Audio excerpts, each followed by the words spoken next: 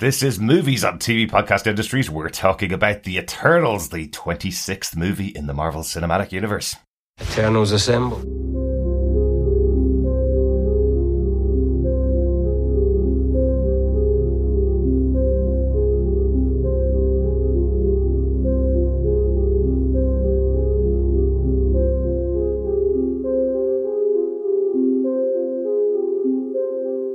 Welcome back, fellow defenders, to Movies on TV Podcast Industries. We've been back to the cinema to watch Eternals, the 26th movie in the MCU. I'm one of your hosts, Derek. Hello there, fellow defenders. I'm one of your other hosts, John.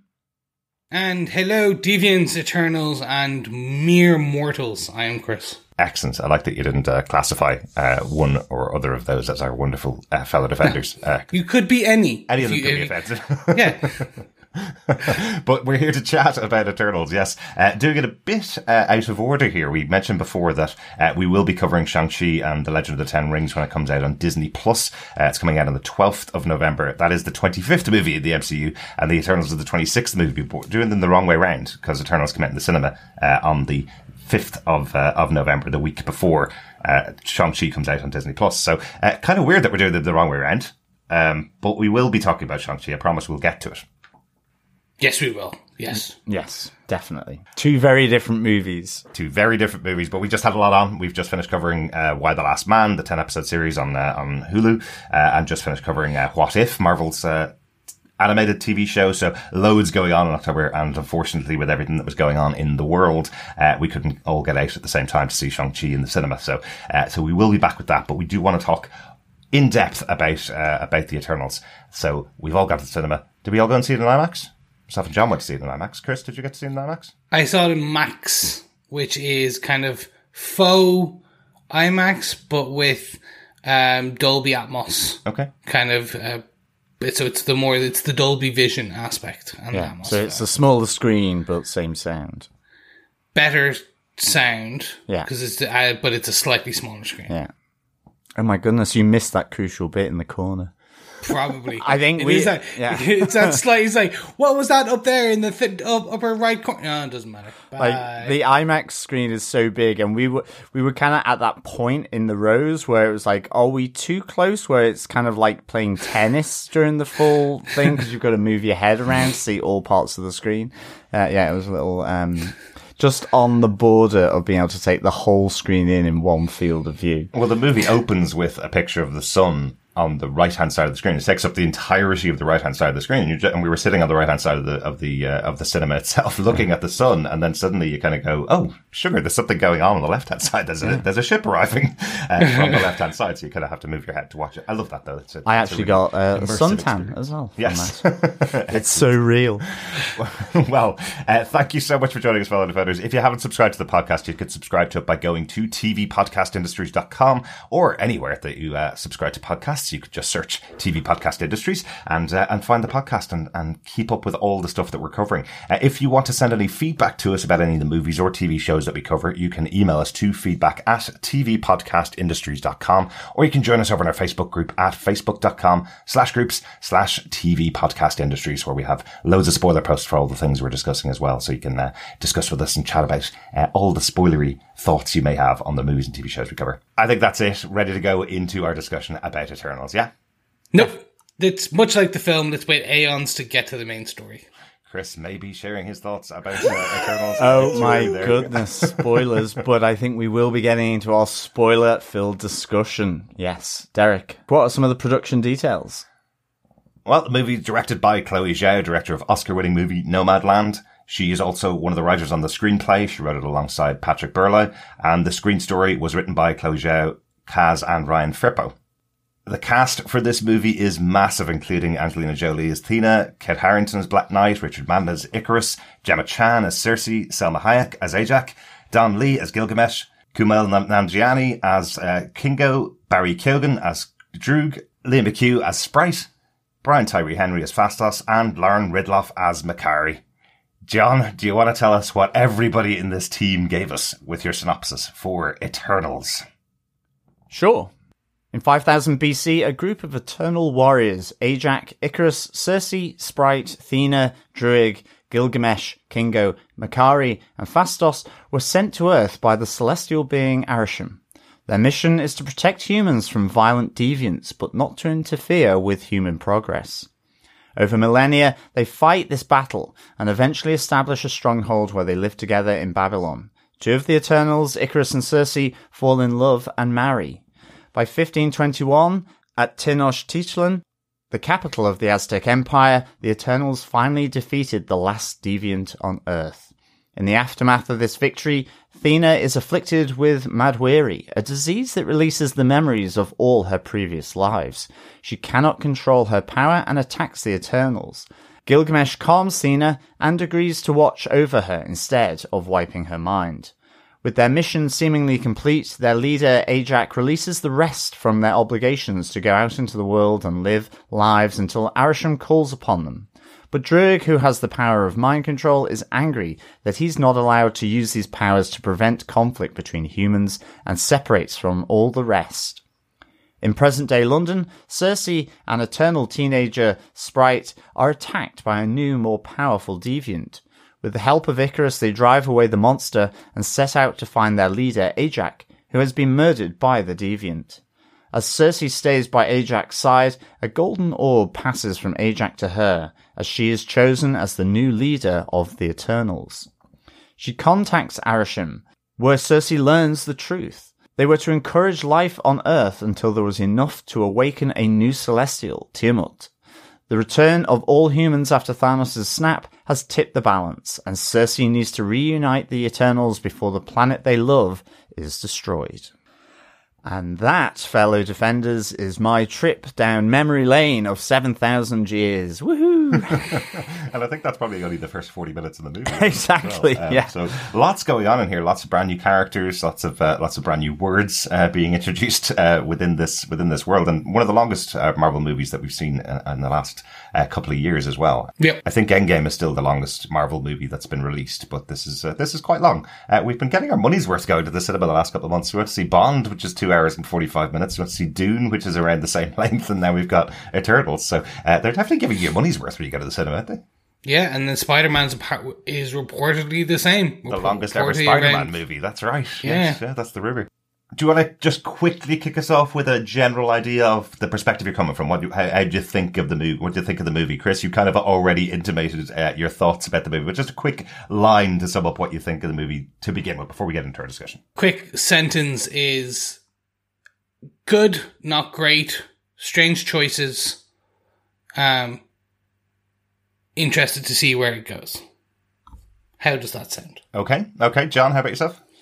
I came out kind of enjoying the whole thing. I think this has got a lot to do. I think it's probably a unique Marvel movie in terms of what it needs to do and the subject that it's talking about, really. And I came out kind of feeling like I really liked that. I'm not saying it's my favorite Marvel, but it's something different. And I think because of that, it's probably gonna sit across a various spectrum of thoughts by most people that are invested in the Marvel universe. And so it's, overall, I thought it was pretty good. Derek, what about yourself?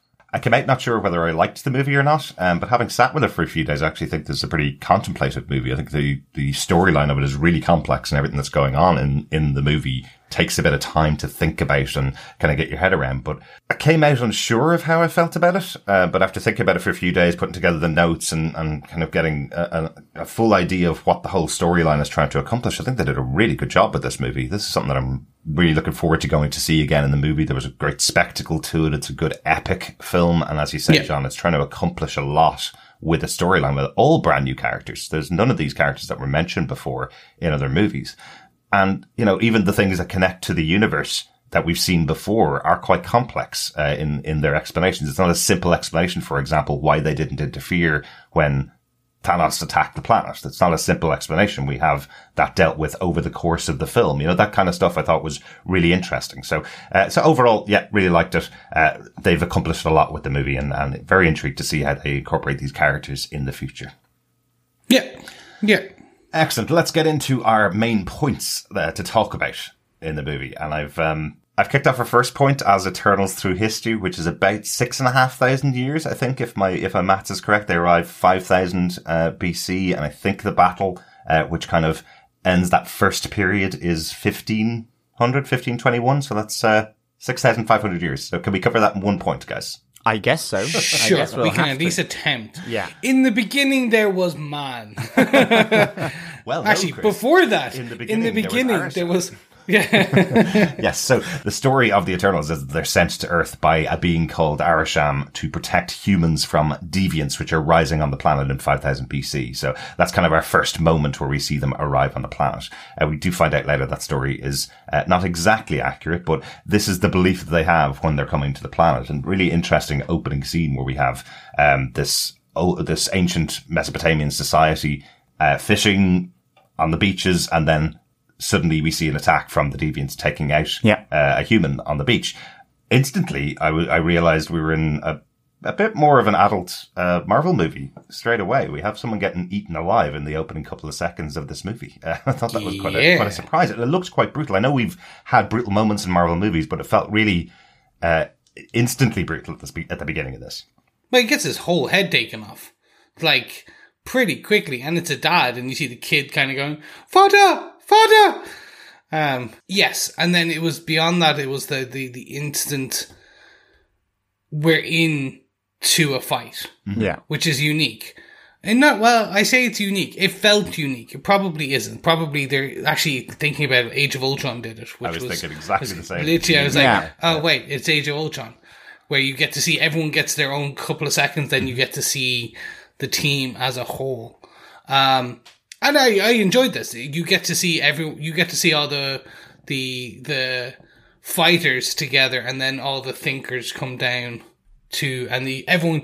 It was an interesting way to show everyone's powers. Absolutely, Chris, totally agree with you. Having these 10 new characters being introduced to the universe, what a great way to kick them off and have a moment where each of them shows you what their powers are. You know, we have Superman beginning, so with Icarus arriving, and obviously Theta coming in directly afterwards, looking like Wonder Woman. That my instant thought was, hey, look, Marvel's doing a DC movie and they're showing you how it should be done. So it was instantly in, everybody battles together and they're all on the same side working together. Really intrigued to see Kingo come in, a character played by Kumail Nanjiani, who's showing that he has finger guns back in 55,000 BC. That was really fun. And then, as you say, Chris, having all the thinkers, having, McCurry coming in and taking everybody out of harm's way, all the humans out of harm's way with their super speed, and then having Phastos come in and show his abilities with technology, then having Drew calm everybody down using his mind control, so you see all of these different aspects of this full team. One other thing I really liked was when they were all brought to life effectively aboard the ship and all given their uniforms effectively. I like how they step forward, look at Earth and look at each other and go, "Hi, my name is Icarus." So they're brand new, effectively reborn as they're coming to this world. I think that was a lovely touch right at the start. It kind of plays out a little bit later on when you realize that they've all had their mind wiped after the last time they had a mission like this. I thought that was kind of interesting to see. Yeah, and it's that first contact as well, isn't it? It goes or delves into that that tradition of the idea of aliens coming to Earth to imbue knowledge. So is it Graham Hancock or one? Eric von Daniken. Yeah, there's a number of authors, all about sort of like with the pyramids of Egypt and so on and so forth. All this different theories. So that was kind of interesting because ultimately that is this is very much, I guess, to some degree, this is almost the creation element within the Marvel universe to some degree. So I thought that was really cool. I loved how they arrived. I loved that shot of them all silhouetted against the sky with Icarus kind of floating down in between them. Very Superman-like, and of course, quite a few references to the rival comics with Batman and Alfred, as well as Superman, which I thought was quite interesting. I guess I think it's when Makari, there's one point where she is speeding through the world, and there's a very Flash type moment there where she's sort of bounding across the planet's surface. So you get all the DC characters in this. You really do. You get thematic references or direct references to all the DC definitely it is majors. The direct references as well. You know, the fact that we've been covering, you know, Marvel stuff for 6 years now on our podcast. You know, I remember back in the day on Netflix, you know, and you kind of go, oh, they're watching 24 on TV. Oh, 24 is part of the Marvel Cinematic Universe. And now, you know, 10 years into the Marvel Cinematic Universe, they're referencing Batman, Superman, Clark Kent, Alfred Pennyworth. You know, they're actually saying their names out loud in a Marvel script. That feels really unusual. They're effectively really setting it in our world. Yeah, even the first contact element, I guess, with Superman coming from an alien world. Yeah. So I love the little battle at the start, seeing kind of bits and bobs of everyone's powers. And ultimately this arrival on the coastline in the Middle East, Mesopotamia, that notion, as it's known as the breadbasket of the world in terms of and the cradle of life, where all these innovations that kick-started, I guess, human and technological evolution sort of stem from. Even just that moment with in Babylon and the Hanging Gardens, where it's almost like I think Cersei is showing how to make bread with the grain. That idea of, you know, something like bread and knowing that yeast can prove and leaven it and all this kind of stuff. So this was all really kind of right in my wheelhouse. Absolutely. John's obsession with Great British Bake Off coming back for the second podcast in a week. I think I saw a cameo from Paul Hollywood and Mary Berry there. I don't think Prue was there, though. I think, there was an old lady there. Must have been Mary Berry. Must have been Mary Berry. I love it. But yes, speaking of technology, you know, I love that moment where it kind of comes back to Phastos, who is the technological genius, who's kind of going, well, we could give them this here. It's like a steam engine for them to do their farm work. And they're going, oh no, hang on a second, a bit too much too soon. Yeah. So he turns it back into a standard plow. I've got a plow. Yeah. There you go. A bit of wood with a sharp edge. Yeah. But I love all these character moments. This is really early on. You know, we're just going through that first initial setup, and everybody seems to have interesting character moments, which will play off in various ways throughout the movie. But I do like that they all have moments. It doesn't feel like there's a central character that we're following to begin with. Even with having someone as famous as Salma Hayek playing the role of Ajak as the leader of the team, you would expect her to be much more central. But everybody seems to be given their moment in this opening half hour of the film. Yes, everyone's given their moment. I think the main character is Gemma Chan's Cersei. I think that is. Yeah. I think she is the focal. She is the movie and the audience's center point. Yes, she is going to be, I believe, much like she was the Avenger in the comic books, and she was a lot of the comic book readers' introduction to what the Eternals are and who they are, etc. I believe that's what she will be going forward. Interesting. Yeah, she's definitely the audience's point of reference here. Yes. But I think this is the most ensemble movie that we've gotten, in the sense that, yes, it does focus on her, but it's kind of like the Avengers before they all got their individual, you know, they didn't get their individual movies beforehand. Ultimately, This is them assembling on the spaceship and off doing their collective thing.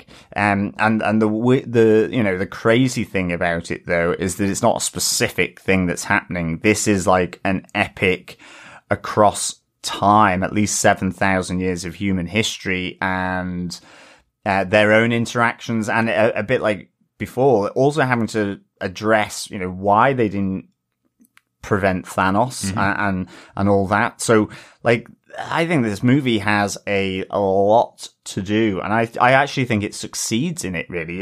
It's introducing a whole new side of the Marvel Universe with the Celestials, the Eternals, that I guess took, if you think of Guardians of the Galaxy or the space side of Marvel, with Thanos being introduced in Avengers, in the end credits, there's a lot of movies there leading up to Endgame and the Infinity Gauntlet, sort of those last two big movies in the Marvel. This is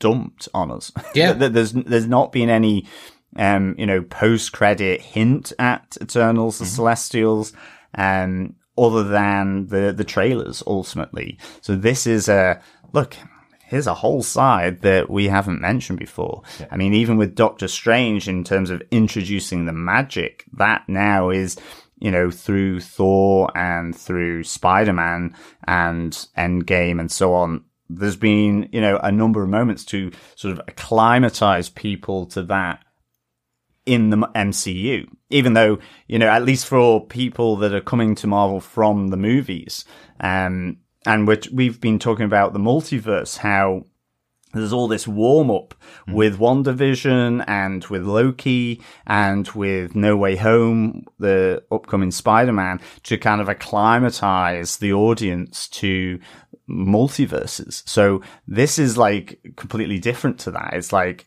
here you go. Here's this whole new thing that includes Celestials, Eternals, does this include Galactus? Does this include cosmic entities like Eternity or the Living Tribune? It's kind of like, where do they all fit in? But it's basically the focus on Celestials and Eternals. Yeah, absolutely. And the entirety of human history. And the entirety of human history and their own interactions between the Eternals and their interaction with humans. And their view of the planet and the human race, and trying to say, this is why we didn't stop Thanos or Thanos.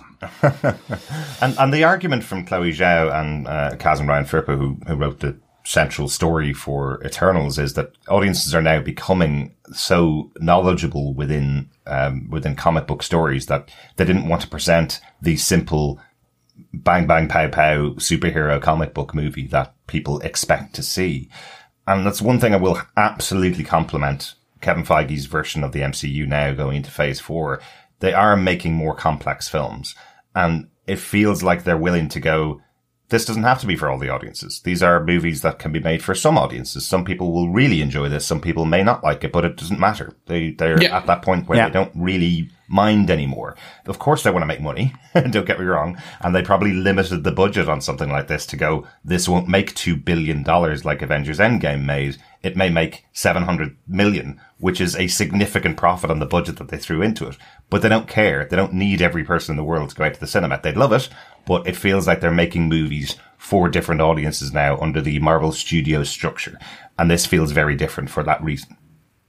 I'd agree. Yeah, I'd agree. Definitely. I definitely agree. It is the origin story of the, I guess, the massively powerful deities of the Marvel universe in the Celestials. And you did say this is Eternals Assemble, but this movie does kind of moving into our second point. It is the breakup. It is the Eternals disassembling. Yeah. When we get to that battle in Mexico, when we get to that final deviant has been found on the planet, they go to Tenochtitlan.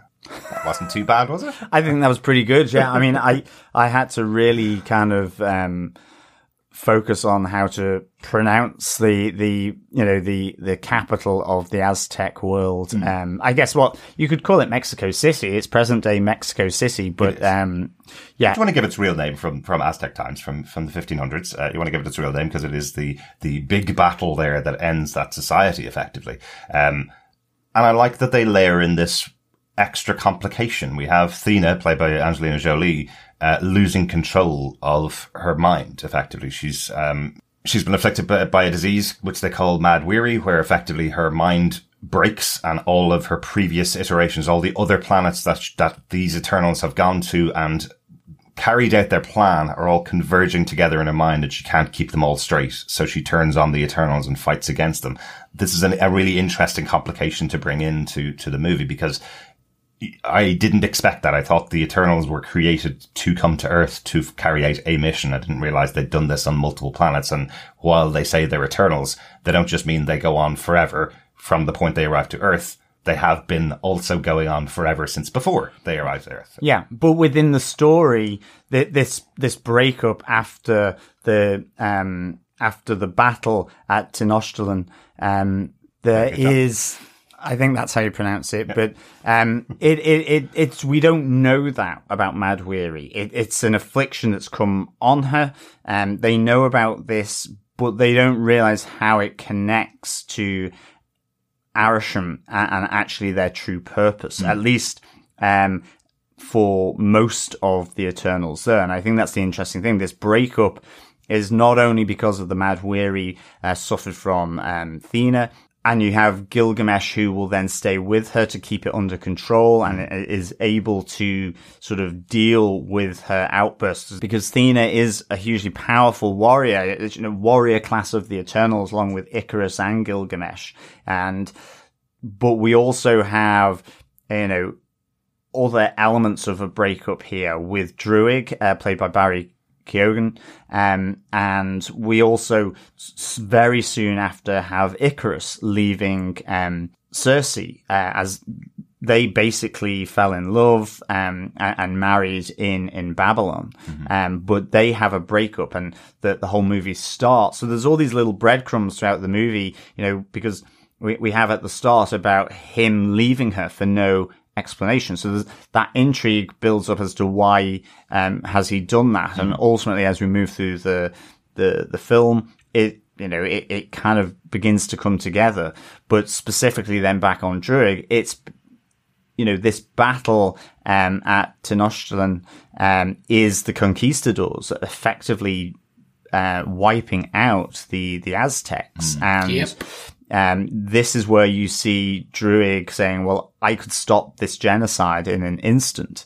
And it really is, you see the connections being made by different Eternals to this world that effectively up till now they've lived on for about 6,000 years. And these connections that they've made, we see Cersei has that also, that kind of deep love of the people of this planet as well. Have to say, this moment from Barry Keoghan, when he kind of releases the anger that's within him after 6,000 years of being told, do not interfere with humans and don't control their minds to stop them from fighting.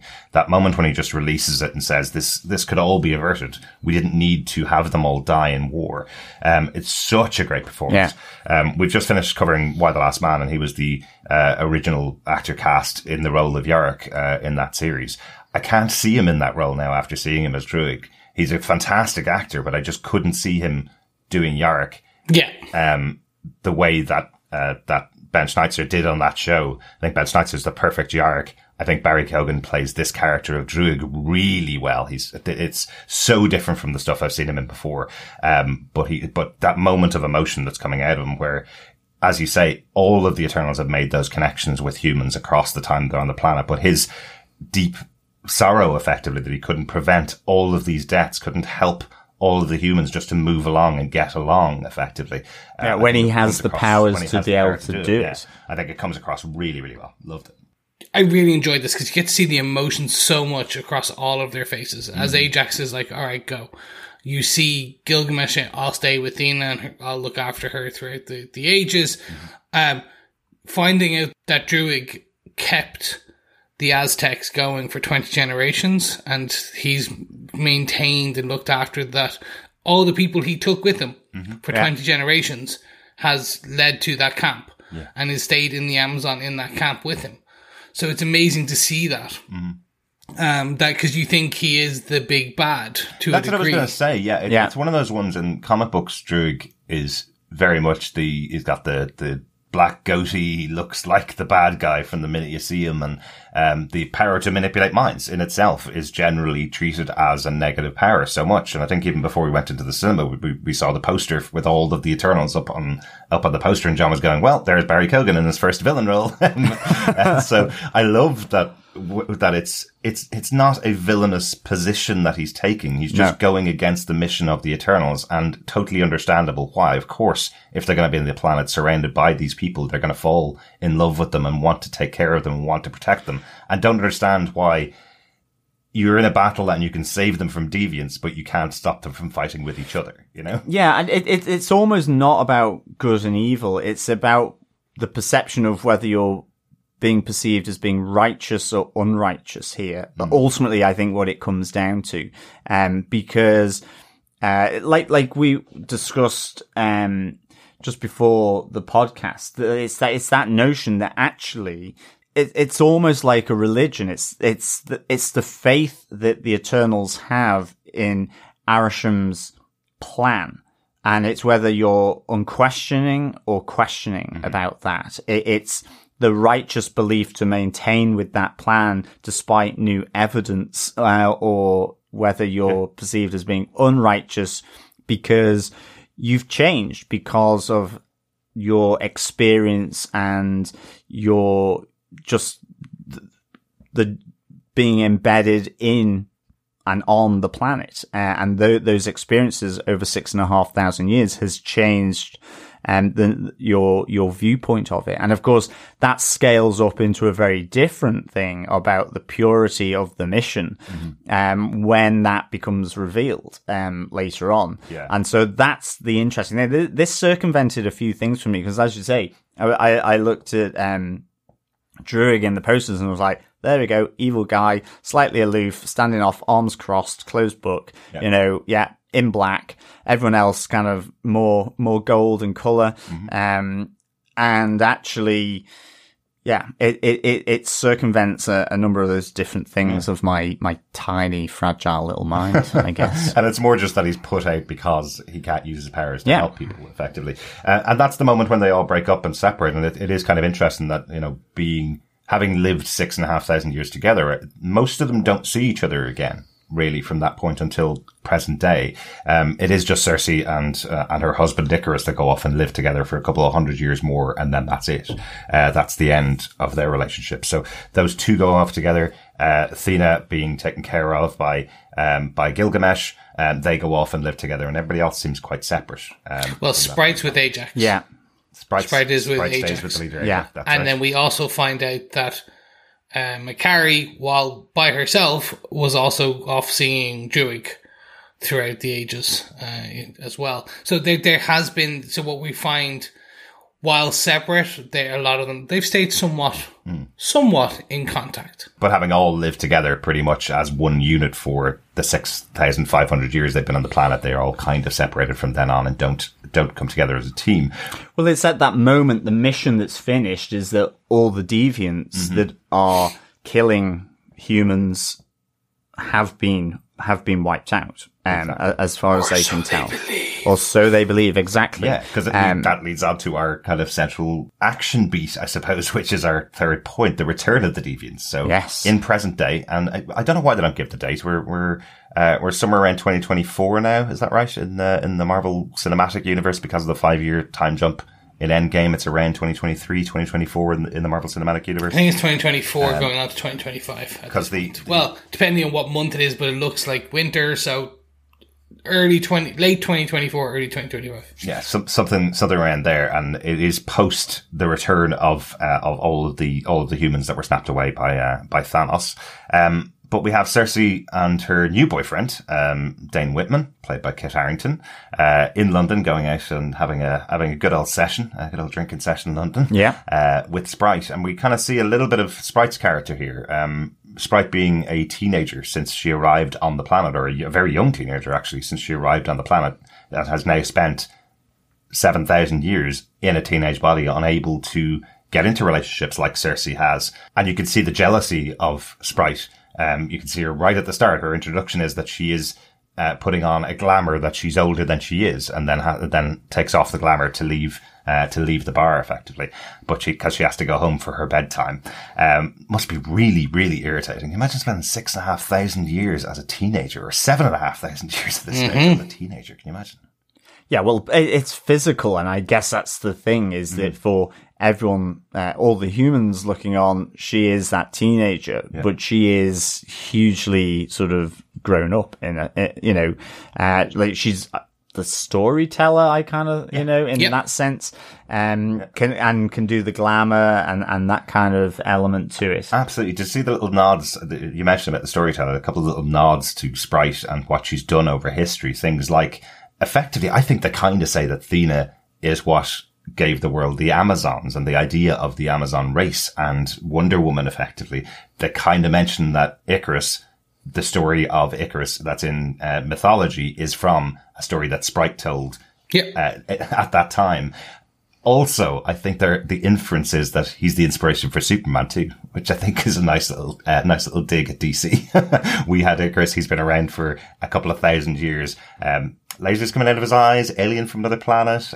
Did Sprite tell that story to the writers of Superman? I like that little touch that she's the storyteller that could have created a lot of the myths that we know today. Yeah.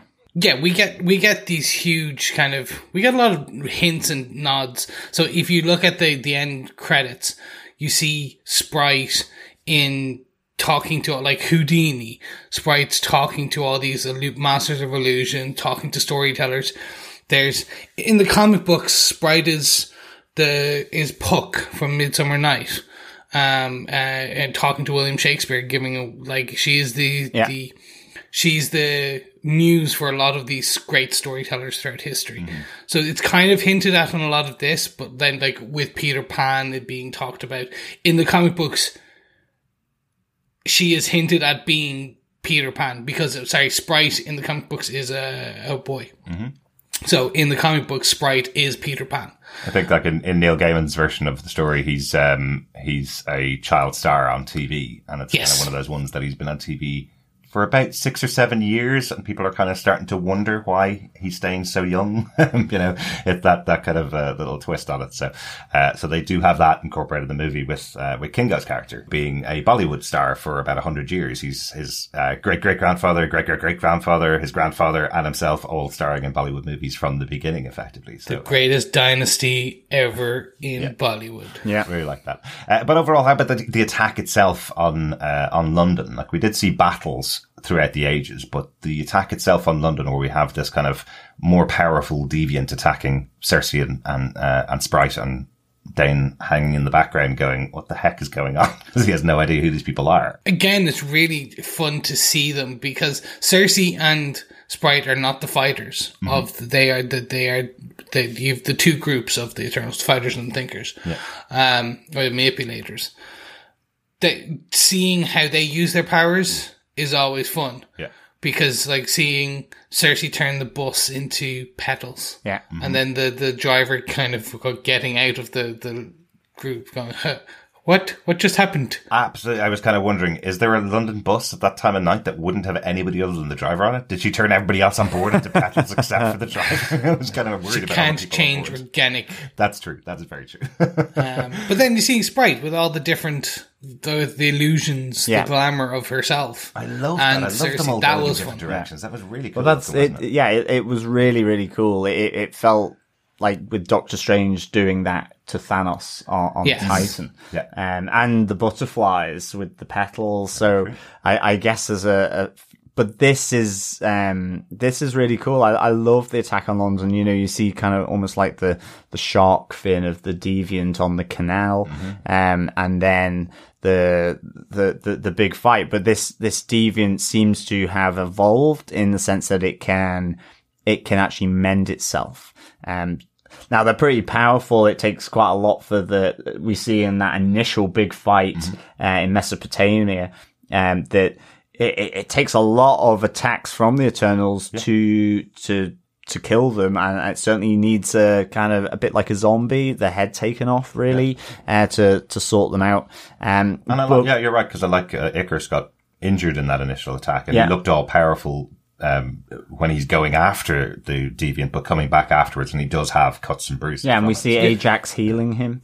Yeah. So this was really good. And then seeing Icarus come in to kind of, again, to using his laser eyes or his energy eyes was very cool. I have to say, I did absolutely love the whole Game of Thrones meeting, I guess, of Icarus and Dane Whitman. This with is written in the notes here as an extra little point. Go, John. Yeah, no, I love that we get Robb Stark and Jon Snow meeting again, and of course, Dane Whitman is in black with reference to his Black Knight and the Night's Watch. So this was all really nice. Even just having Cersei as well, that with Richard Madden effectively falling in love with Cersei here as Icarus again.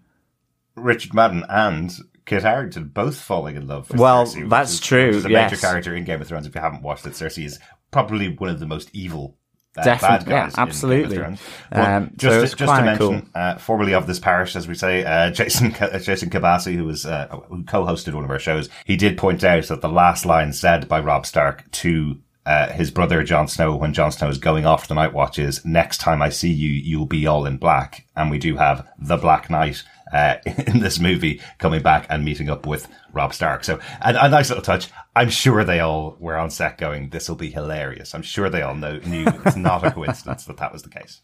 A fun one as well. Gemma Chan, who plays Cersei, is also a curator teacher in the National Museum of Antiquities. Mm-hmm. In Sherlock Holmes Season 1, Episode 2, she is a curator in the National Museum of Antiquities with Benedict Cumberbatch. Very good. Yeah. Sherlock is in the Marvel Cinematic Universe now. It's taking everything. Everything's involved. Yeah. And actually, that most of the people in that, because Martin Freeman, you have Benedict Cumberbatch, and you have Gemma Chan. All of them in the Marvel Universe. So at some point, we may get a Sherlock Holmes kind of reunion at that point. Absolutely. That would be great to get Moriarty in there as well. Oh, yes. Yeah. Quick one as well. This one, for anyone who's read the Neil Gaiman Eternals, there is a nice little Easter egg. As the Deviant is coming out of the River Thames, there is a homeless man with his dog, is a character from the comic books called Zurus, who is one of the main leaders of the Eternals at that point in the comic books, and is a homeless man for a while and has a pet dog. And essentially, this is literally it's the same thing. Old homeless man in London with a dog, and you see the Deviant. So nice little kind of nod. And so then he's like Ajax here, that he's the person that can communicate with the Celestial, with Arishem in this case. Because it's just Ajax is the only one that can talk to Celestials. Which I have to say was done really cool as well. I loved her going to Arishem. I thought that was pretty cool. Absolutely, yeah. They kind of, the people who can communicate with Celestials kind of change depending on comic books. It's not just one it's not person, fixed, but one Celestial kind of pairs with one of the Eternals that they can speak to, or will only speak to one Eternal. Yeah, and that's the golden orb, effectively, that passes to Cersei, at least in the movie. In the movie, yes, it is just that Ajax is the leader. She's the one that talks to the Celestial, and then that orb passes between her. It's like the mobile phone, I guess, of Eternals and Celestials. Basically, but it's more like the can on the end of a rope, because only that particular can can connect to the Celestial. But that's effectively what happens after this attack in London. They go to find out that Ajax has been murdered, which I was really shocked by, given that we'd seen the trailer and seen loads of Salma Hayek in present day. Yeah. And I was going, okay, she's dead. How the heck do we get all the rest of those scenes where she explains what's going on to Icarus and that kind of stuff? So I like that she comes back later on, of course, in the movie, but it was a real surprise to see her dead. I just kept going, why don't they pick up her body and bring it inside? Was my instant moment where they were all looking at the dead body of Ajax on the ground, and then they're sitting inside.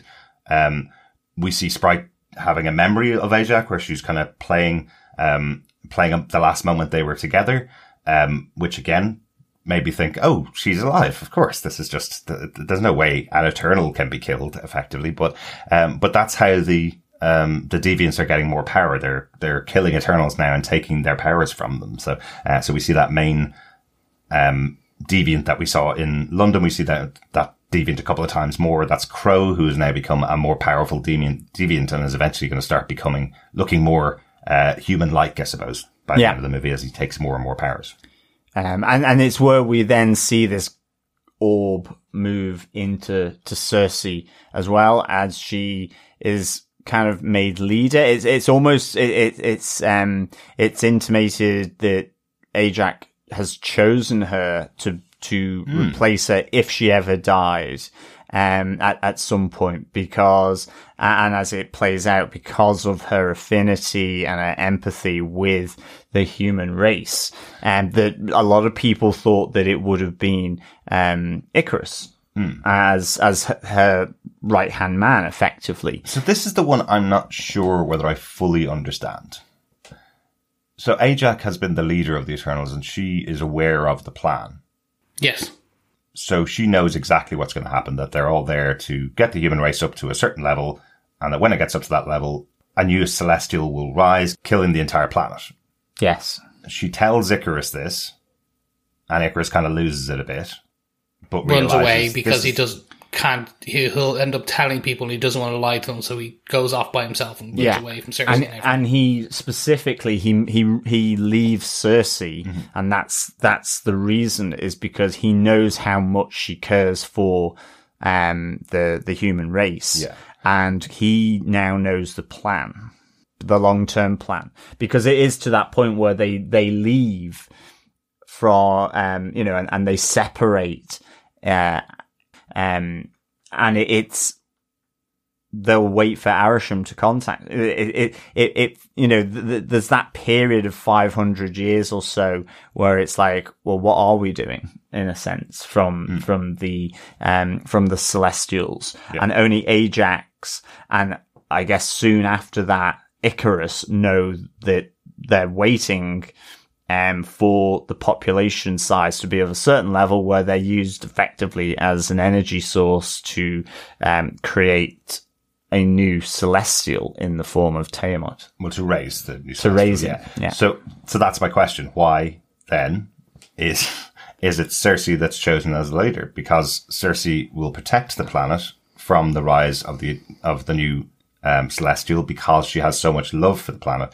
I would have expected that it would have been Ikaris because Ajak knew what was going to happen. So Ajak changes her mind. Yeah, Ajak changes her mind. That's what I'm trying to work out. That's the moment in kind of flashback. We see it in the trailer where she's telling Ikaris about, with the snapback of all the human race with the defeat of Thanos, that all these humans, half the population of the world has returned. Effectively, Thanos effectively put on hold the creation of the Celestial by taking out half the population, and that now it's time. And so in that flashback, she says to Ikaris, and in the movie then it expands to say that, in that time since, the Aztec Empire, where they were, she has also come to care a lot for the human race and what they've achieved and how they've progressed and so on. And this is where then, again, another little sort of pull of the rug for me, that we see Ikaris betraying her on the basis that he's still got the purity of the mission and the righteousness of this mission. Yeah. So as to Chris says, she ultimately has second thoughts, I guess, and ultimately decides that she doesn't want to see this mission fulfilled either. Yeah. So this is where the complexity always comes in with flashbacks and things being revealed out of order, I suppose, for me. This is where it came in the movie. So she revealed it to Ikaris somewhere around 1700 or 1800, a couple of 100 years after the whole team split. She revealed to Ikaris the plan. That's when he left Cersei, or very soon after that. He left Cersei because he couldn't lie to her. Yeah. And then Ajak calls Ikaris back to her about 8 days before the attack on London to say the world has been returned to a point now that it is ready for the arrival of the Celestial, but we need to stop it. And Icarus tells her, actually, there are deviants already available, and pushes her over and kills her effectively. Yeah. So because he wants to follow the mission, she wants to get all the Eternals back together to protect the Earth now, because she's now on the side of protecting Earth against everything. Right. Yes. Yeah. Cersei ultimately then takes on the revised mission for the Eternals that Ajak was planning on doing by then, after she's learnt the truth from Arishem, that effectively this planet will be destroyed with the birth of a new Celestial. And so that leads to then the reuniting of the Eternals. Absolutely. We haven't really talked about the visuals of the movie, but I have to say those moments with Arishem and with an Eternal, whichever one it is that speaks to him on Earth, going and seeing this Celestial being out in the universe, that they're directly taken from Jack Kirby's run from the 70s. They really do feel that epic, really unusual outside of anything that we've seen before. It doesn't feel like something that could just sit directly into a Guardians of the Galaxy movie. There's a real style to those scenes, and they do look absolutely fabulous. It's beautiful. I must say, I think the visual look of the movie, the design, and it is gorgeous. And I think even just the that close up of the Celestials, but even at the end where Arishem sort of, peers over the planet Earth, it felt very Death Star-y from Rogue One, where you see the Death Star appearing through the haze of the atmosphere. So you get that, it's slightly kind of foggy look to it, I guess, but it was just really very, very cool. I thought that was really nicely done. Yeah, absolutely. Kind of said that this is the halfway point of the movie, and we have obviously talked a lot about the history of the Eternals. Let's talk about the reuniting of the Eternals, because there are lots of stories of what's been going on with each of the teams since they broke up, I suppose. Already mentioned, really, Kingo has been starring in Bollywood movies. He now has his valet or filmographer Karun, who has been with him for 50 years. I really like this character of Karum. I think he's quite fun, having him trying to film everything that's going on to make this documentary that Kingo wants to make. Yeah.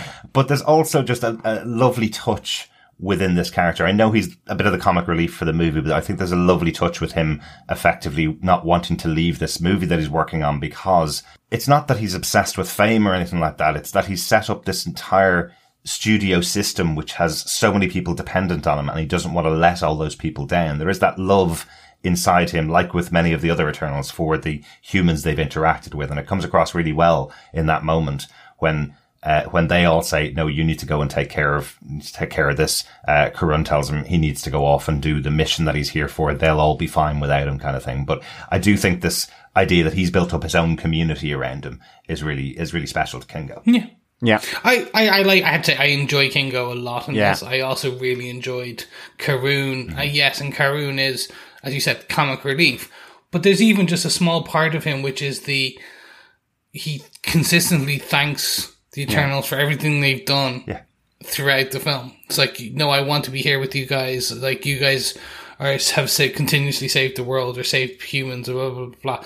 That show of humanity is really good throughout the film, and I really do. And it's really important, I think, to have in there. And so I think it's really it's props to Chloe Zhao that perspective is there from Karun. I really like this dynamic as well. I just thought it was really it was just another perspective, another sort of iteration on in effect, Kingo falls halfway house to some extent between, say, what Cersei has and what Icarus ultimately has, which is that,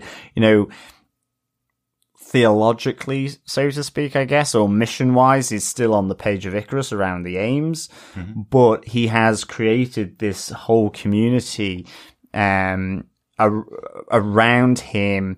And he has that affection for Karun and all the people there in the same way that Cersei has, and effectively, removes himself from that final battle, because actually he can't really come down on any side of that, because in some ways he agrees with both. in that sense. Yeah, that's true. That's true. That's really interesting about it.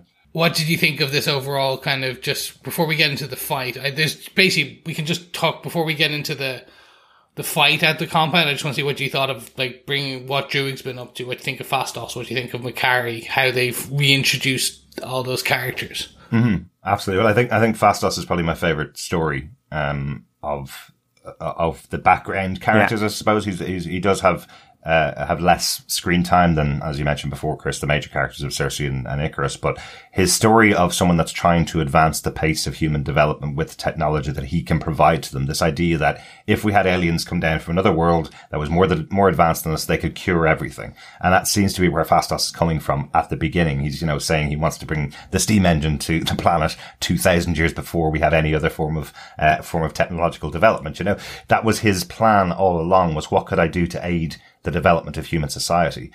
And I love that we have that flashback moment to him in 1945 when the bomb is dropped on Hiroshima and he's standing in the wake of it, realizing what the humans have done with the possibilities of the technology he could have provided, and just losing all faith in humanity. I think that's a beautifully shot scene. It's a beautiful moment for a person that had so much belief in the human race to be so distraught by them.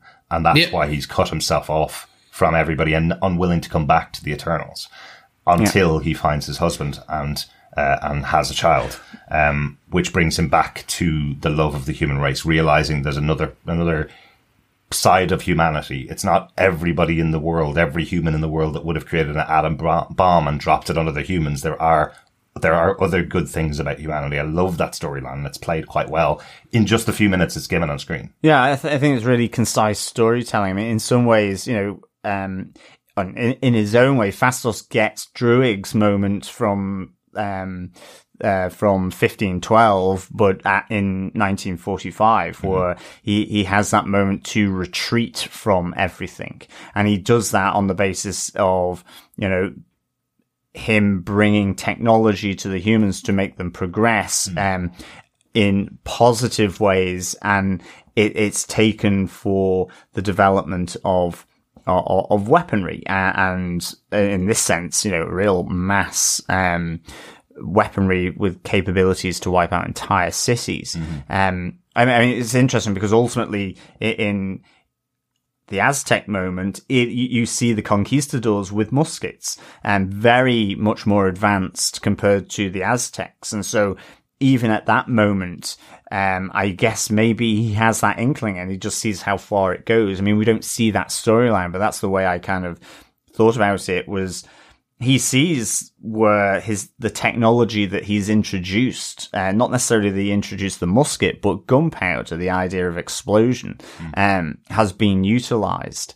And you have that conversation of Druig, where why did we advance or this part of the world more than others? Because that was it was like the meeting of aliens, ultimately, on Earth with conquistadors and Aztecs. Very similar stages of civilization, but with very different technologies, ultimately, and very different practices and cultures. And it sort of moves through where he sort of, retreats from it all in the same way that Druig does. So I see a lot of commonality there for very different reasons. But I think then seeing how he comes back to connecting with this planet that he's on through his husband, Ben, and the love of Ben and their son, Jack. And I thought that representation was really good, actually. It felt very, very natural. It felt very, very unforced. And I thought that was just great. Absolutely. Actually. I think I was sitting in the cinema with Savage John, obviously, being in a gay couple, seeing gay characters on screen, and I was absolutely going, they're going to do the Marvel swerve. They're going to have Brian Tyree Henry going, I'm a gay man with a husband. They won't really interact. They'll talk to each other from the opposite side of a room, basically. They'll have, representation they'll say all these things in the script, but no actual representation on screen. I am so happy they had a moment where two husbands are standing side by side with each other, one sending the other off to a battle, giving each other a kiss and sending them off like they do with every other kind of couple that you would have in this universe. And it annoys me that we got so happy earlier on this year when we had Loki saying potentially he might possibly have been bisexual at some point in the past. And we were so happy with that being the kind of representation that was being brought to the MCU. Now we actually have proper representation in this movie. I'm so happy to see it on screen. It was really good. Really well done. It's played so naturally, but matter-of-factly. And that's the great thing about it. That's the power around that. Yeah, there was no fanfare. It wasn't like this huge thing. Look, we've got a gay couple. Oh my God, check this. Look, we're great. Like, it was just, it was. Yeah. And that's where we are with a lot of this film. And again, before we get, there's different couples, ethnicities, races, religions, sexuality. Everything is in this. Mm-hmm. It is a melting pot of a film, and it's all played matter of fact. Absolutely. There's just, like, even Macari being deaf. Yeah. And it's just, like, that's a new thing for the film. Mm-hmm. Makes sense. It's just based on that because she goes so fast, her eardrums ruptured because of the sonic booms. Mm. And that's why they are deaf. And it's just ASL, I think they're speaking, American Sign Language in a lot of it, which is slightly weird, but sure. Should be like their own one, but no. And it's just, it's all very nice. And like everything is just matter of fact. Absolutely. And you shows how much the media has attacked all of this stuff before the movies come out. The review bombing that's been going on Rotten Tomatoes, the news stories about Marvel has the first ever gay couple 2.5 years before the movie came out. The movie comes out, this scene happens, and it's totally dealt with as exactly how any other couple would be dealt with in the movie. I love that when you sit down and watch the movie and give the movie its due for what it's presenting for you, it isn't making, as you say, Chris, a fanfare out of every single character that's on screen. Everybody's being dealt with exactly the same way as Steve Rogers being the character he is was dealt with, or Tony Stark, the character he is being dealt with. None of it is fanfare, look over here, look at what we're doing, except how it's being dealt with in the press. Yeah. Well, interesting enough, as of essentially release date, which was the 5th, they said they're not making any edits to the film. So there's a lot of kind of like, it may not release in the Middle East. It's not going to release in China because of Chloe Zhao. So like there's definitely, there's a few places that they're sticking to their guns. There's no fanfare, but they're sticking to their guns that this is an important thing. Absolutely, and they haven't made. They should be. Yeah, absolutely. Yeah. Like the constant attack that Marvel has had for many years and Disney has had for many years, that they pander to audiences by toning down their language, by toning down their descriptions of things, and by toning down what they show on screen. So if they were to do that again with a movie like this and pull out scenes just to appease the market and get the money from them, it would just make a mockery of what they're trying to create as the new version of Marvel Studios under Kevin Feige. A lot of that stuff that they did in the past was under Ike Perlmutter and on the Marvel side and on the Disney side. So now that he's gone, I'm glad that they're making these movies and not willing to make changes just for individual countries. If they don't want to watch them, that's absolutely fine. No reason for them to be released over there. Yeah. How about some of the other characters? I know a big other storyline that I think works really well in the movie. We have Thena and Gilgamesh, this idea that Thena has had this break in her mind. I think it's dealt with really well. It feels really like dementia that the character's going through, that she sometimes forgets where she is. There's even that conversation with Phastos' son Jack later on, that she kind of forgets what's going on and doesn't know exactly what situation she's in. She's got to focus really hard to keep her mind together effectively. I think this is a lovely relationship that they have between Gilgamesh and Thena. It's not stated out loud that there's anything other than a friendship between the two of them, but the fact that he's willing to spend eternity, however long that may be, protecting her and making sure she's safe, rather than wiping what Thena was in the past and wiping all of those memories out of her, I think is a lovely relationship between the two of them. Agreed. I think just throughout the film, and even into later on with some of the fights and the sacrifices, it's just played beautifully. And the stay here, the hand, very Hulk, Black Widow, in terms of that part. And then just how that plays out later on with Thena's character is fantastic. It's literally in the next kind of bit we need to talk about it, which is Droog and where he's based. They have Droog has his commune, as you mentioned, Chris. This is a commune built from the Aztec society, which he's kept alive for generations after that initial battle. And they all converge there to meet Droog, and we have the deviant attack. Which I know, John, you were I love this. I thought this was the most atmospheric. For me, it had these scenes, this forest fight, were some of the best shots and visuals from the trailer. And I love the action here. I mean, I really like the action across all of this. I mean, it feels to me, rather than it being an action adventure, it's more like a drama adventure with really good action, or a drama adventure action movie, I guess. It was just really nicely balanced from that for me. And I loved this forest fight. I thought it was really atmospheric, just under sort of almost the dusk created by the forest. But you see that moment where one of the deviants is coming down the tree trunk, stops as the blacksmith is hammering away. And I guess, was it drawn out too long by Chloe? I don't think so. I was just there going, okay, when's it going to happen? Because it really just sort of drew it out so much. And then I totally agree. Any other director of any Marvel movie would have had that blacksmith taken out. Yeah, exactly. And that would be the first attack, and then they maybe find his body, and then that extends the scene.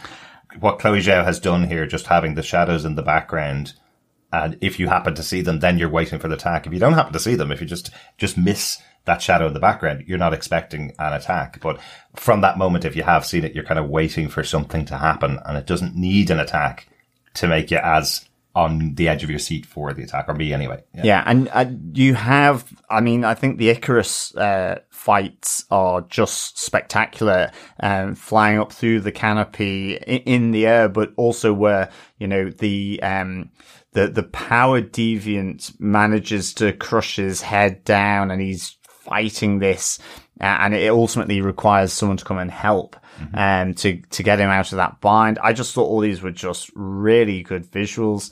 Now, I love the moment where Droog's got all the people sort of just firing the weapon, at all the guns at one of the deviants. Here we see a new, power effectively of Cersei, where she is able, so effectively her power is she can change the material nature of all inert materials, but she can't do living or organic. She can't change organics effectively. And here we see her creating a tree out of one of the deviants when she's kind of been forced into a pond, and is fighting to save her life really from this deviant attack.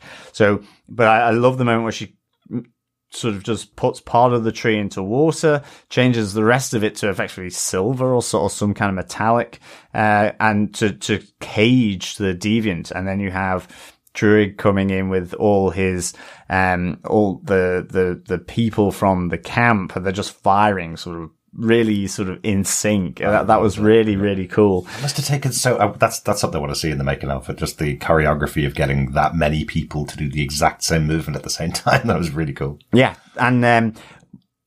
And also this is where we get to see the more kind of human form of this deviant as he absorbs and ultimately kills Gilgamesh, to become, Crow. Yeah. Gilgamesh sacrificing himself to save, well, the rest of the Eternals, but mostly Thena, so that she can't go. I think it's again, puts that cap on the arc, as you mentioned, Chris. It's that kind of ending of the arc that he's been protecting for this many centuries and is willing to give up his life to save her, but unfortunately makes the deviant even more powerful by giving him his powers. Yeah. And for me, I'm right there with you guys. This, for me, was one of the better fight scenes. It was, you got to see, again, everyone's used to their powers. It was capped with an emotional ending. When you have Thena and you're constantly told of how much of a warrior she is, a fierce warrior, and essentially she is hamstrung. So they Yeah. basically, as the Eternals as a team, are basically they have their Achilles heels that Athena can turn, and she does turn multiple times, and they're fighting her while trying to calm her down, and then fighting the Deviants. So it's a fun thing to watch and see, and then it's just this emotional arc. Now it's the up that Druig joins them and releases the people, and then the down that Gilgamesh is dead, and Yeah. Athena is still, and there's like, what do we do next? Let's go get Phastos. Let's move forward. Let's figure it all out. The ending there, where they then all come back together to go to get Domo, their ship, is just, for me, was beautiful, because they go to the site of the Hanging Gardens of Yeah, Babylon, yeah. and it's always been there, and it's just under. And as the Domo rises, you see the city of Babylon underneath Yeah, it. that was And I was cool. like, that's nice. Well done. Yeah. This has been like encased under.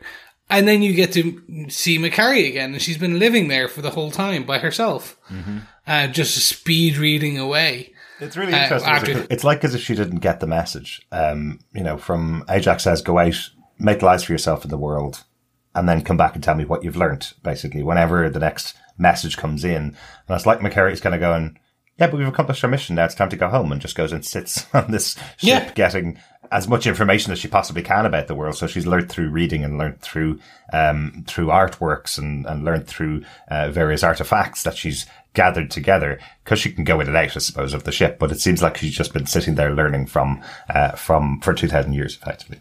And searching for the Emerald Tablet. What is the Emerald Tablet? We will find out in a future movie when the Eternals return, Chris. Oh my god. I know, I hope so.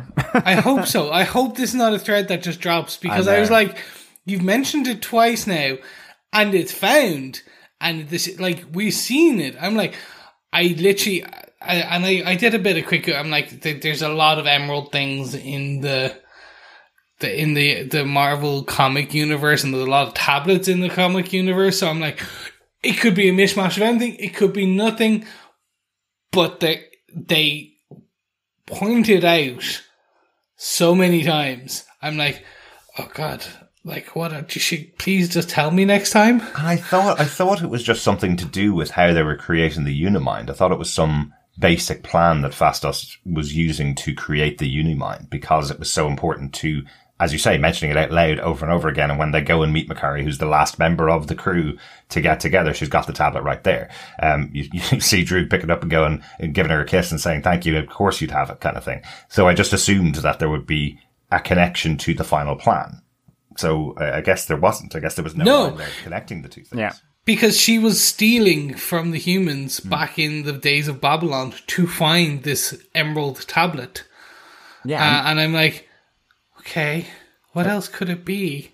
Like, it's going to be like, it's connected to like the Darkhold or the sorcery elements or something like that. Yeah. It is going to be like part of the new, like, Book of Chthon or the Darkhold. It's going to pop up in multiple places. It was even we see Excalibur, Arthur's sword, and I'm just wondering, will that connect in with the Black Knight's ebony blade as well? Yeah. Which would be really cool. I mean, it almost feels, the medieval elements of the Marvel universe also introduced here in that sense. So it's Sprite saying to Athena, "Is that the ebony blade?"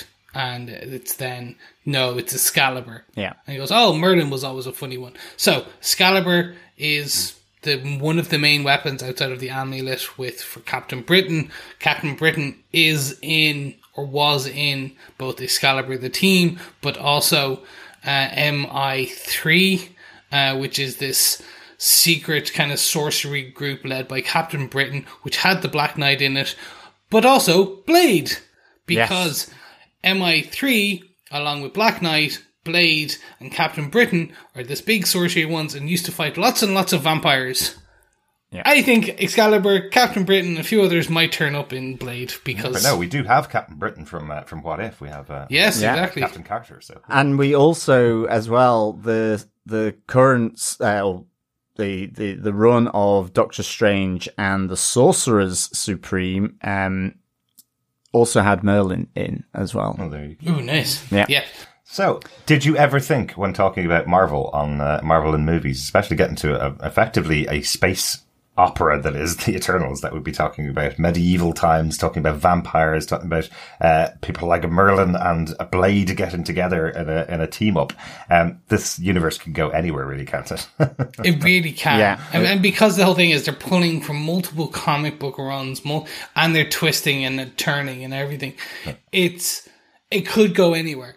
Because, say, even this film, where they had 2 or 3 good versions, they just mashed multiple bits and elements and took bits and things from multiple things and put them all together to make their own amalgam version. And I'm like, yeah, you could go anywhere with this. There could be a purely, the Excalibur, which was a mutant team, is now just purely non-mutant, English-based kind of team fighting vampires. Yeah. There you go. But that's not new for the MCU either at all. That this is what the MCU has always done, is taken bits of comic books. But it's also not new for comic books. Like, you couldn't really read Neil Gaiman's version of the Eternals as a direct translation or a direct follow-up to Jack Kirby's Eternals. He was taking elements of it and twisting them and changing them for the present world that he was writing it at that time. Yeah. And there's been another version of the Eternals which is much more recent. There's been 2 other versions of the Eternals which are Kieran much more recent. Gillian's another Irishman. Yeah, Kieran Gillen's is the most recent run, but there's one in between the 2 that has another change to the story, another change to the Eternals and their motivations. These are characters that are smaller characters in the Marvel Universe and do get changed quite a lot in this world. So the MCU making their own change to their motivations and who's the villainous one, I suppose, or who turns on the team is very much in keeping with the history of the Eternals. Oh, yeah. Like, speaking of who turns on the team here, our final battle, really, stopping of the rise of the Celestial. I like that there are people that turn on them, and I like that Cersei, I think, makes the statement at the end that everybody's just going with what they believe. And there's nothing wrong with that. She's not holding anything against Ikaris and Sprite by the end of this massive battle because they've gone against the team. They were just going with what their beliefs were and what they felt was the right way to deal with what was going on. Yeah. Ikaris has known about this for many years, and his plan was always to release the Celestial on the planet, effectively. Yeah. And then Sprite sides with him because Sprite's in love with Ikaris and has been for 6,000 years. Yeah. But a bit of a shocker. Yes. That's Sprite. Well, turned sorry. on Cersei. Oh, Sprite, no. Because you kind of, from the Peter Pan moment, it is kind of said that there's a love there. So, not really there. Ikaris is the one. This is partially the one. I enjoy the betrayal. I enjoy the character. Like you said, usually it's Druig. Druig is usually the bad guy. He is the evil Eternal, essentially, in the comic books. In Neil Gaiman's run and some of the later ones. He separates himself from the Eternals for his own gain, for the most part. He actually tries not to go up against the Eternals because they're all as powerful as him. He's I think there's one where he signs a treaty where he's given an entire state to himself, where he sets it up like Doctor Doom, effectively, in Latveria. He sets up his own state, and the agreement that he has with the Eternals is, you don't interfere with whatever I'm doing. And I won't come anywhere near you, basically. So Druig is a villain, but is almost a villain to other people, not to the Eternals. He's just a part of the Eternals, but he happens to try and avoid them. He hates Ikaris, and Ikaris hates him. Mm-hmm. But for me, this was the one it was a strange choice. I don't bump up against it. I don't know whether it's Ikaris is the actor, just his portrayal of that kind of just stoicism and kind of devout portrayal of Ikaris and of a religious zealot who is, I will do whatever, even if I must be destroyed, and I will be reborn. It is our purpose, etc., etc., etc. I don't know if I bump up against that. I don't know. This is essentially the crux of it for me. I think you're supposed to bump up against it if you hold the view that he shouldn't be devout or righteous in his devotion to the mission. So that's the point. Because that's not necessarily how... I mean, from what you're saying, that's not the choice you would make in that situation. And okay, you might be slightly biased because you're human, but I want to survive. Exactly. Yeah, I don't. It's just strange. It's not, because Devotion has produced that many times before, across countless, whether it's religious concepts or whether it's non-religious concepts, or there has been that devotion to people that have actually made them go seemingly against logic, but it's in their own logic and their own rational framework that they do this. And I think that's what's simply happened with Icarus. And actually he's made that choice a long time ago because he decided to separate from Cersei, who could have been the only one that would have or could have possibly changed his mind on that. And if they had stayed together over the course of that 600 odd years after the fall of the Aztec Empire. So I think that's the whole point. You're supposed to butt up against Icarus if you're not aligned with what he's doing. But again, I think it goes, it's to the point of about, I guess, devotion to a cause and righteousness rather than whether it's good or evil. I mean, it can be that as well, depending on the type of righteousness. And I just think the modification of Icarus is Kingo, where he says, I agree with him, look at the countless billions that we're preventing from coming into being through the creation of new galaxies, with the power being that will be created through the awakening and the creation of Tiamat. But at the same time, I don't want to fight my, brothers and sisters of the Eternals, and he's kind of the moderate in that sense. So I think what's good about it is it gives that full spectrum, ultimately. Exactly. At different stages of their time on Earth as well. I think Druig, that realization of wanting to interfere more with is the same idea. And now here Cersei is wanting to absolutely interfere with the mission, which is to stop the awakening of a Celestial. And it's also the fact that what Druig learns is the reason why they're not allowed to interfere is because if you have war and humans die in war, you will have a baby boom afterwards, which will feed into the plan of filling up the planet with more humans. Whereas he's kind of going, but I could save them from dying. I could save them from battling each other and killing each other. Why can't I interfere? And they're going, oh, well, don't tell him the reason why he can't. It's just, they tell him it's about development of the human race, but actually it's about feeding the power that will raise the Celestial. So the true villain of the whole movie is the person that we see probably least, but just hear about it, is Arishem, because he is a person that has a vocal connection to the Eternals on Earth and is telling them this is coming. Be prepared for the death of the entire planet and the Celestial to rise. Icarus has that kind of disconnect from the world, probably because he separated himself so much. He realizes they've done this to various planets before. So what's another planet? He'll just sit there and wait until the moment presents itself. Arishem is their god. Arishem tells him to do it. He will become the right hand of their god Arishem and allow the Celestial to rise and the death of the planet. So it's not new for him. He's just gone, okay, well now I know what our mission is here. That is the mission that we've been sent here to accomplish effectively. But so the rest of them, other than Kingo's a little bit in between both sides, the rest of them are on the side of protecting the humans like they have done for 7,000 years. A really interesting idea. Again, it's not like the Avengers going up in a battle to punch things in the face to prevent the humans in the immediate vicinity of surviving. It's got that real complexity to it of an argument for and against. Icarus's argument is simply, I've done this many times before. I've just had my mind wiped afterwards. So why does this particular planet matter more than the others did? Yeah. Which is a really interesting story for a Marvel movie to go down, isn't it?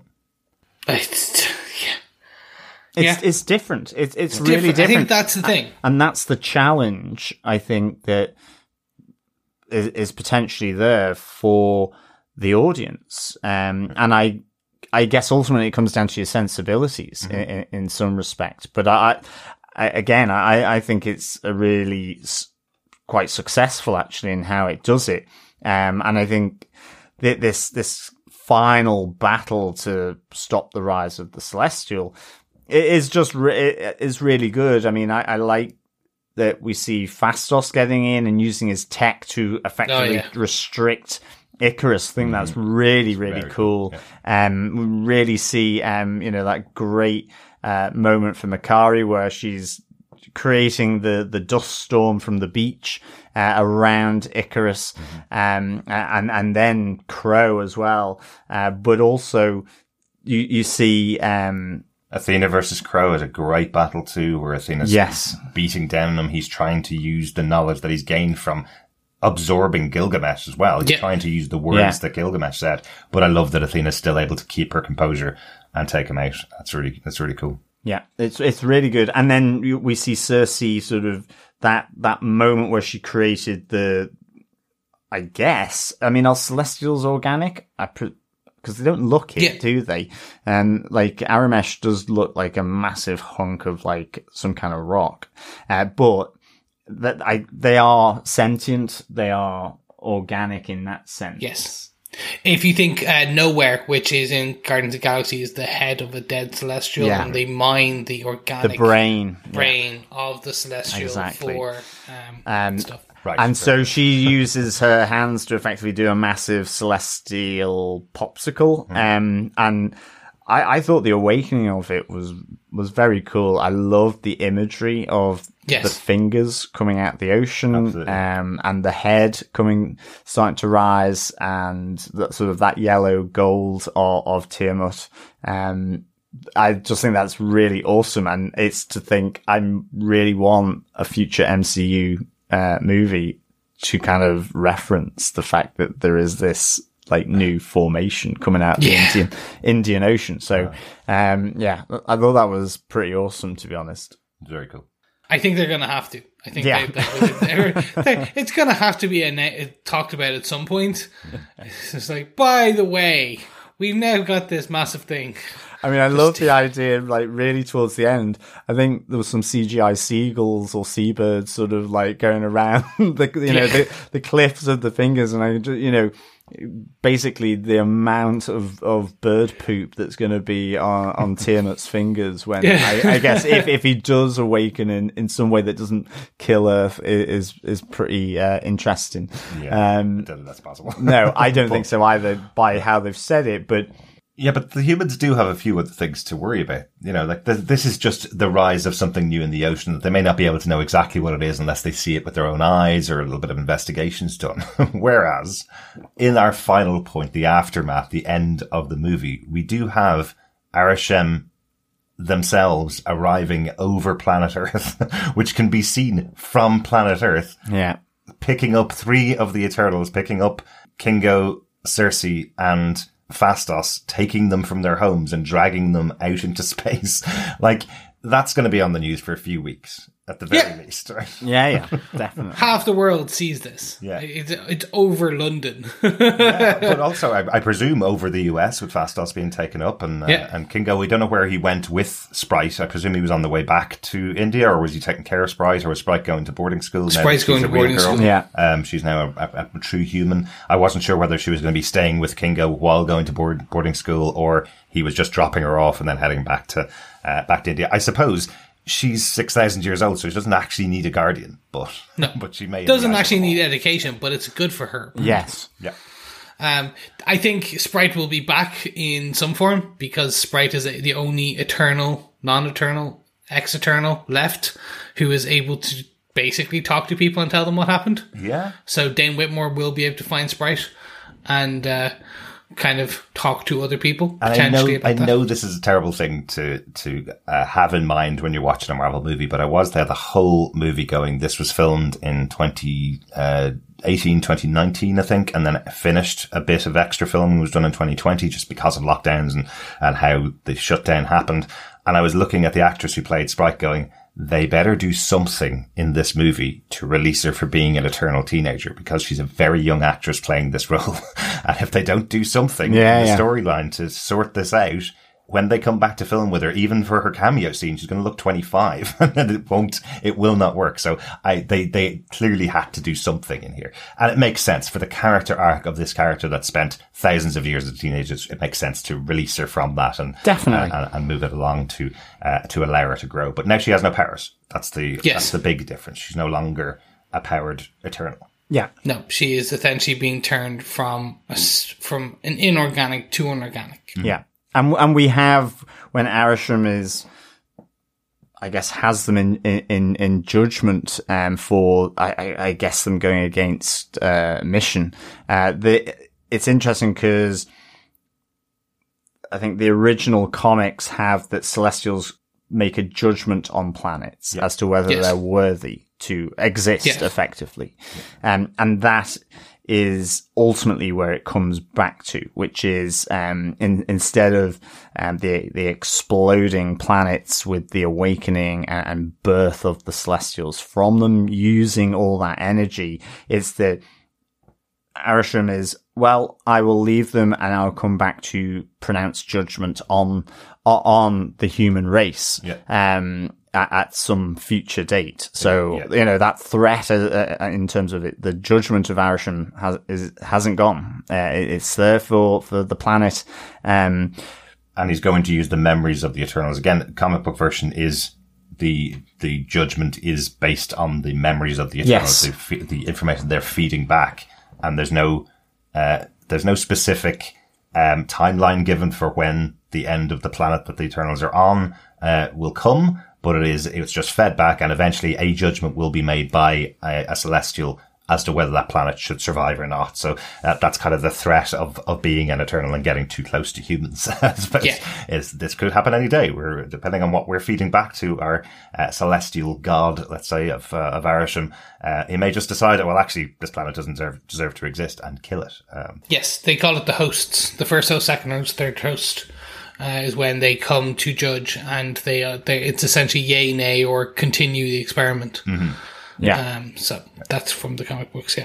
Anything else about where we have left everybody else? We've got, as we said, three of the Eternals being dragged out into space by Arishem. We've got Icarus sending himself into the sun, kind of fulfilling the story that was created for him by Sprite back in mythology, that he is the being that flew too close to the sun. Does that mean the last time we're going to see Icarus? Don't know. Does he die? He doesn't technically have wings. And he is, but he may survive that, I guess. I mean, it's almost like an act of self-immolation, isn't it? Really, that he does this. I feel like he survived, but he is the only Eternal that can fly, isn't he? That's what he says is the kind of his special benefit. He can fly, basically. So, flying himself towards the sun is where we kind of leave him, right? We don't see him burning up or exploding or being beheaded. So, I think we may see Icarus back. If you don't see the body, he's not. Yeah, exactly. Potentially, or he may not be dead. Yeah. And then my favorite kind of, I'm going to say, joke to the audience that may not have enjoyed watching 10 brand new characters being introduced in the movie The Eternals. We have Makari, Droog, and Thena going out into space to find all of the other, potentially thousands of Eternals that are in the universe on other planets and waking them up. So these are not the only Eternals in the galaxy. And I love that little kind of, I think that's a little poke at people that may have thought there's too many characters in this movie. Well, guess what? We could have had 1,000 more characters in this movie if we'd wanted to. There is so many more that they haven't brought in. And they're good ones as well. Like, but yeah, like this for me was fun because I thought I'm down for a Druig, Makari, and Thena spin-off. Absolutely. I was like, that's a Disney Plus show I'm happy to watch. Yeah. I'd rather see a movie of it rather than true. Show. But yeah, I could see them. That is the next time we'll see them is most likely going to be these three characters and one more person, which we'll talk about in our Easter eggs and notes. Anybody else have anything else about the main movie before we go into Easter eggs and notes? No, I think I've covered most of mine. Yeah, no, nothing really from me. I think it was an interesting wrap. Excellent. Shall we go into some Easter eggs and notes then? Sure. One thing we didn't mention throughout the movie, and we mentioned there's been a few firsts in this movie, but first sex scene in the Marvel Cinematic Universe. Since Although it's been implied multiple times with Captain America and Peggy Carter and their dancing. That's not the same thing, though, Chris. It's been implied that Captain America has been a virgin up until he meets Peggy Carter and they have a dance back in the 50s. That's hilarious. This is an actual sex scene that's on screen in a movie. And I must say, being in the cinema and seeing the PG standard coming up at the start of a Marvel movie, seeing that coming up at the start and then seeing the sex scene in here, I was going, well, they probably should have made sure that people were aware that this isn't your standard movie. This will go into more adult themes. I was quite surprised that it did have the kind of sex scene we would have seen in the Netflix shows, for example. Yeah, it's kind of sex scene from the shoulders up, Exactly. I guess. Yeah. And it's more that Icarus chooses mid-sex to say he loves her, which is definitely a choice. Is that like Midgard? It is. It's more. It's a new like realm. Asgard. It's a new Thor realm, mid-sex. Yes, exactly. Speaking of mid, let's go to the mid-credit scene then, since there's nothing else to say about the sex scene. Our mid-credit scene, Patton Oswalt and his his sixth Marvel Universe role after playing 4 brothers on Agents of S.H.I.E.L.D. Also MODOK on the TV show MODOK, and now playing Pip the Drunken Troll. In the Marvel Cinematic Universe. He announces the arrival of Thanos' brother, Eros, played by Harry Styles. Yep. Yes. We did already say this to Chris, so this is not news to him, but we were completely spoiled about this reveal by a news station we were listening to 2.5 weeks before the movie came out, where they had in their entertainment section, guess who's joined the Marvel Cinematic Universe? Harry Styles plays Eros, the brother of Thanos. And it was dealt with in the same way as Look Who's Dating Who in this entertainment story. It was one of those ones where you're going, why are you telling us the mid-credit scene for a movie that is coming out in 2.5 weeks' time? Why do I need to know this on a standard radio entertainment hour section? I'd rather have waited to see it when it comes up. But quite interesting to see this actor, Harry Styles, in the movie. I know he's only really done one big movie before, which was Dunkirk, with Barry Keoghan, who plays Droog in this movie. I wonder if Barry Keoghan put in a little word for him with Chloe Zhao. He's free. Why can't he come in? Oh, great. That will definitely get people in for the next movie. But again, really interesting having Harry Styles playing the brother of CGI character Thanos. Yeah. So Thanos is an Eternal. That's right. Just getting that out there. Yeah. He's an Eternal with the deviant gene. Mm-hmm. Essentially, that's how they used to describe him. He's a bit off left of center. Yeah. I.e. the purpleness and the chin and all that jazz. And Eros was specifically created to be an attractive brother of Thanos. That was the creation. So I kind of like the idea of picking someone like Harry Styles, who's known to be very attractive. But he also has a different type of deviant gene, let's say. He likes a lot of fun, outside of the, standard pursuits, let's say. He likes deviant. He likes being deviant. Yes. Yeah. It's an interesting choice because this is so the film does end with the Eternals will return. And then we get the credits and we get these 2 credit scenes. So with then this and the choice, this is the only thing that I was like, oh my God, because part of me does wonder if we are going to get how much more Eternals we are going to get throughout the films, or through the next couple, because there's a couple of untitled Marvel projects and I'm like, is one of them Eternals 2? Is it the Eternals in space? It's like, Eternals in space, kind of that type of thing. I can kind of see some of them turning up in the next Thor movie, or the next Guardians of the Galaxy movie. They're both in space, so I can kind of see that happening. I don't think you need an Eternals as a movie covering the span of 6,500 years or 7,000 years. That wouldn't work again. So we wouldn't be able to tell another Eternal story. You would have to really ground it and have it over the course of a week or something, and I don't think that would work for this group of characters. It'd be great to see these characters seeded out around the Marvel Universe and this being their intro. I guess now that Harry Styles is Eros, given how big he is right now, then I suspect we will be getting something where there's a lot of Eternals, whether it's Eternal 2, who knows, but it will be a lot of Eternals and I guess other stuff. Well, the great thing about him being Eros, if we are going to get more Eternals, he's with Makari, Droog, and Thena. So hopefully that means we're going to see the three of them again in a Marvel movie. So this was my thing. I was like, okay, the introduction of Harry Styles does kind of suggest to me that there is going to be something more. And with those three characters and what they're potentially going to do, I'm like, okay, this is where you're going to go with it. Like, this is potentially an interesting take. And it kind of was like, okay, well, look, the Eternals, we can't, as you said, you can't do 6,000 years again of story. So what you can do is, it's a story in space with Eros, with Druig, Makari, some flashbacks to Druig and Makari's relationships throughout the years, maybe some of that, and then Athena's flashback to some of her previous incarnations of the Mad Weary. So that's your flashbacky parts, and then it's just centered in them finding more Eternals, going to say, because you've got to save the other Eternals. That's what their job is as well. They need to go off and save Cersei and the rest of them. So it's going to be interesting. And the fact that I was like, oh, well, this is going to be a bit like, I think, like, say, like some of the cameos of the other Guardians of the Galaxy in Guardians of the Galaxy, where 2, where you had Sylvester Stallone and a few others. I was like, all right, it's a nice thing. I think that fact that it's Harry Styles, I think the fact that it's a few of the, I think this is hinting at potentially they will announce something. And I think it may be another 4 years from now. I think potentially, you're right, I think it's a film, but they could do it as a Disney Plus show.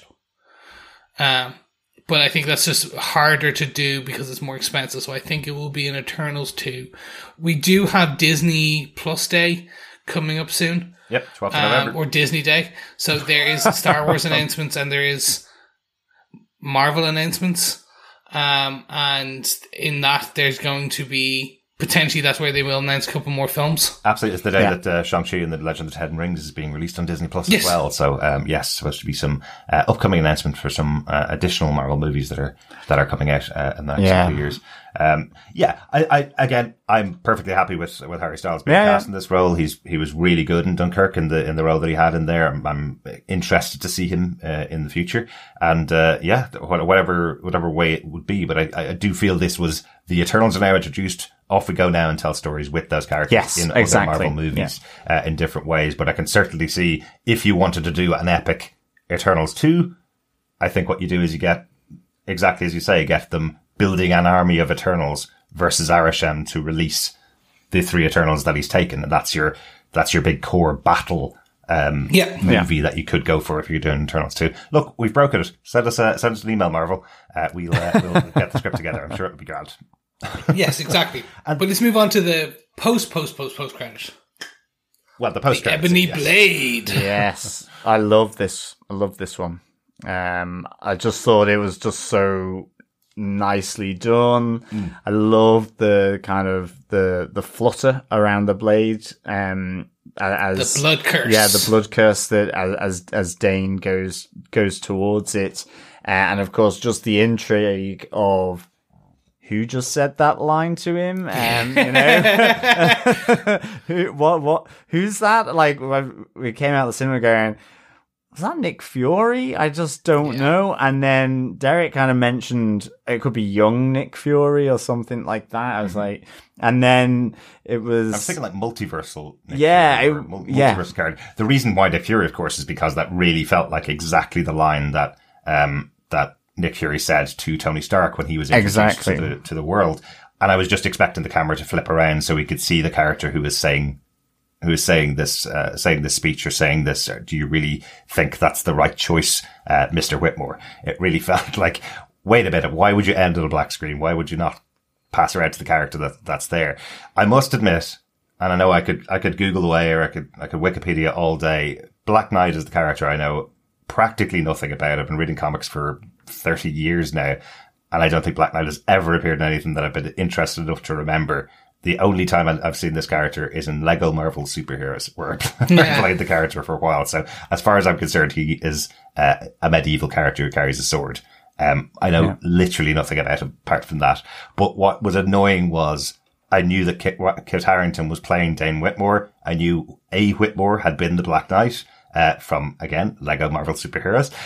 So I was waiting for a team up between the Black Knight and the Eternals for the entirety of the movie, and we get the post-credit scene where he looks at the blade, and then someone says something to him and it goes to black, and I'm like, oh my god, why has he not got the suit on? Yep. I thought it was like John Walker, US agent, and it was like maybe you would have had Val there beside him or something. I thought that's where they were going. Like, this is the Dark Avengers. We're getting more and more post credits around that. Right. I do know Black Knight. I know a lot of his history just because I'm a nerd, I suppose. Yeah, I know some. He's part of the Avengers, and he's a bit more mystical and things like that. And more, he overlaps on a lot of the kind of multiversal. Some of the weird multiversal stuff that's been going on back in the day with Marvel Comics, so he was involved in a lot of that. And then obviously I loved Excalibur, the UK-based superhero team like the Avengers led by Captain Britain. He was a big part of that. So that's where I do know him from. The person who it is, the voiced, should we just say it to who it is? It is Mahershala Ali. It is Blade. Yeah, which is cool. It's amazing. Yeah. I had no idea. I had to get told that by online. Yeah. I was like, I did not connect the voice, did not connect.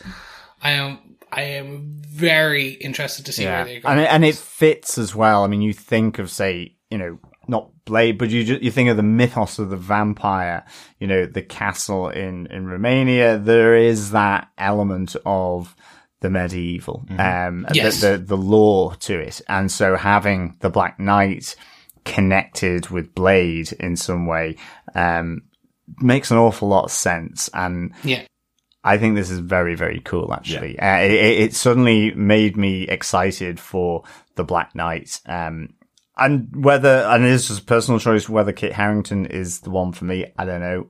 But that final post-credit scene has convinced me, of it all with the Black Knight, for sure. I love the reveal of the sword. I loved it kind of wrapped in the kind of almost like bloody bandages. I love the little nod actually in the movie, after seeing that post-credit scene where she got him that ring, the Medi certainly got him the ring. And it does, there's a couple of little moments. It's really nice. Really, so like the fact that when she knows that the planet is going to die, when it's effectively the apocalypse is coming, she tells Dane Whitmore to get in contact with his uncle that he's lost contact with and talk to him and resolve the issues that they've had, which is why we have the post-credit scenes, why Whitmore is there with the sword. He's obviously reconnected with his family and learnt this history, since the last time Cersei and he spoke. So that's, I suppose, because I had that knowledge that he's playing the Black Knight, I was watching, Kit Harington the whole time as things are getting revealed to him. I'm going, when are you going to share your secret that you run out at night dressed in medieval gear, cutting down vampires, or doing whatever it is that you do with a sword in London? When are you going to reveal your secret? And it's only at the end that he's found out what the secret is and is about to take that journey at the end of the movie. You could almost sense that Loki moment where there's the reenactment society where I don't know, you could imagine a bigger version of that on the movie where there's some kind of medieval reenactment of a battle that Dane Whitmore gets sort of embroiled in as the real Black Knight. I think that'd be hilarious, but I guess they won't do that. I certainly won't be getting a call from the writers at Marvel. No, I don't think any of us ever will. Before we go on to some feedback for the Eternals movie and from our wonderful fellow defenders, guys, let's see who defends the movie now that we have finished our full discussion on it. John, how about yourself? Do you defend Marvel's Eternals? Yeah, I do defend this movie. I'd give it 4 House of Eternal out of 5. I think I just think it had I think it probably was always going to be slightly sort of uncertain for anyone who watches Marvel movies, even on the comic books. I mean, and I think it's got a really tough job to do. It's not really focusing on one person. It's a group that are hugely powerful.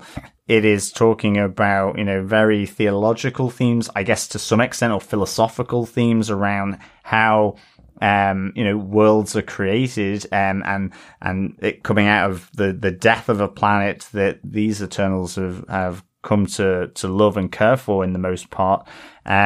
It's having to say, connect back into the previous MCU movies and set up how they're going to be integrated into the next phase of the MCU.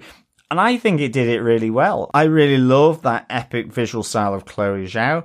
I loved in mostly the action sequences that she did. I thought there was some great shots, particularly the one in the forest. I really like the dynamics between the Eternals. I think she really captured that quite nicely in the time she had, given everything else that was going on here. It took a few rugs from under my feet, with the Icarus betrayal. I really liked that reveal, and how it connected to his disappearance and sort of estrangement from Cersei. The Druig-Makari relationship, that whole element, and that he wasn't the bad guy in that sense. Like, I was just thinking all the way through this, and I really just liked all the different elements of this, really. But I think it was a lot to take in. I definitely feel I need to see it again. I mean, I came out liking it, but it was like, I need to see it again, to be honest. And I think our discussion here has made me sort of like it a bit more than I probably did coming out of the movie, to be honest. But I still think I need to sit down and look at this again, because it's massive. It's epic. It really is huge. It's cramming, I guess, Endgame into one movie, ultimately, without any sort of build up to it, with no real central character to speak of. Yes, Cersei, but an ensemble mix. It's the Eternals that are the central character.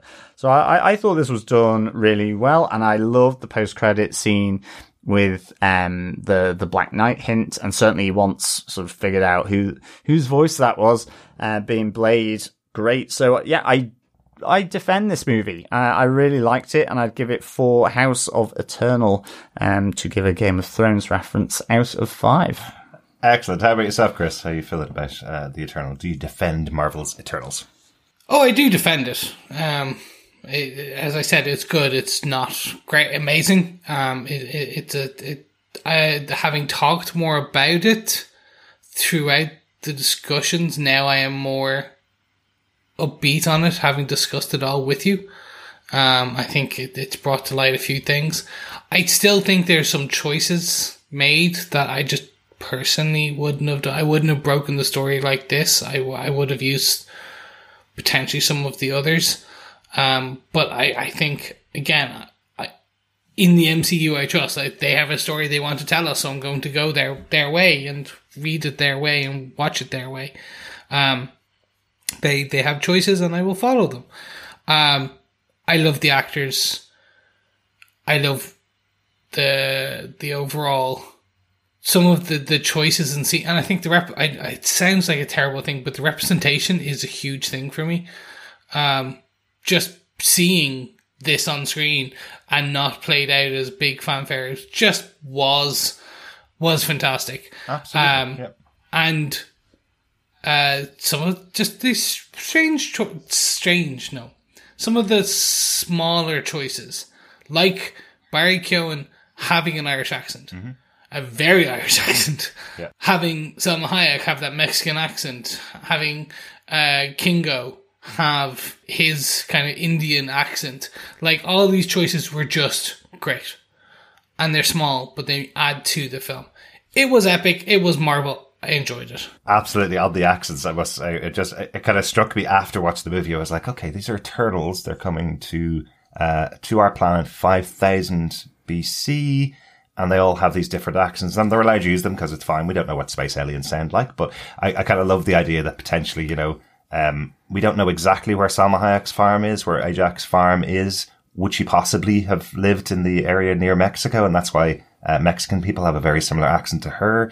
Did Icarus go to Scotland, and that's why Scottish people have a Scottish accent? I was just kind of working it out that all of these people are from a different planet.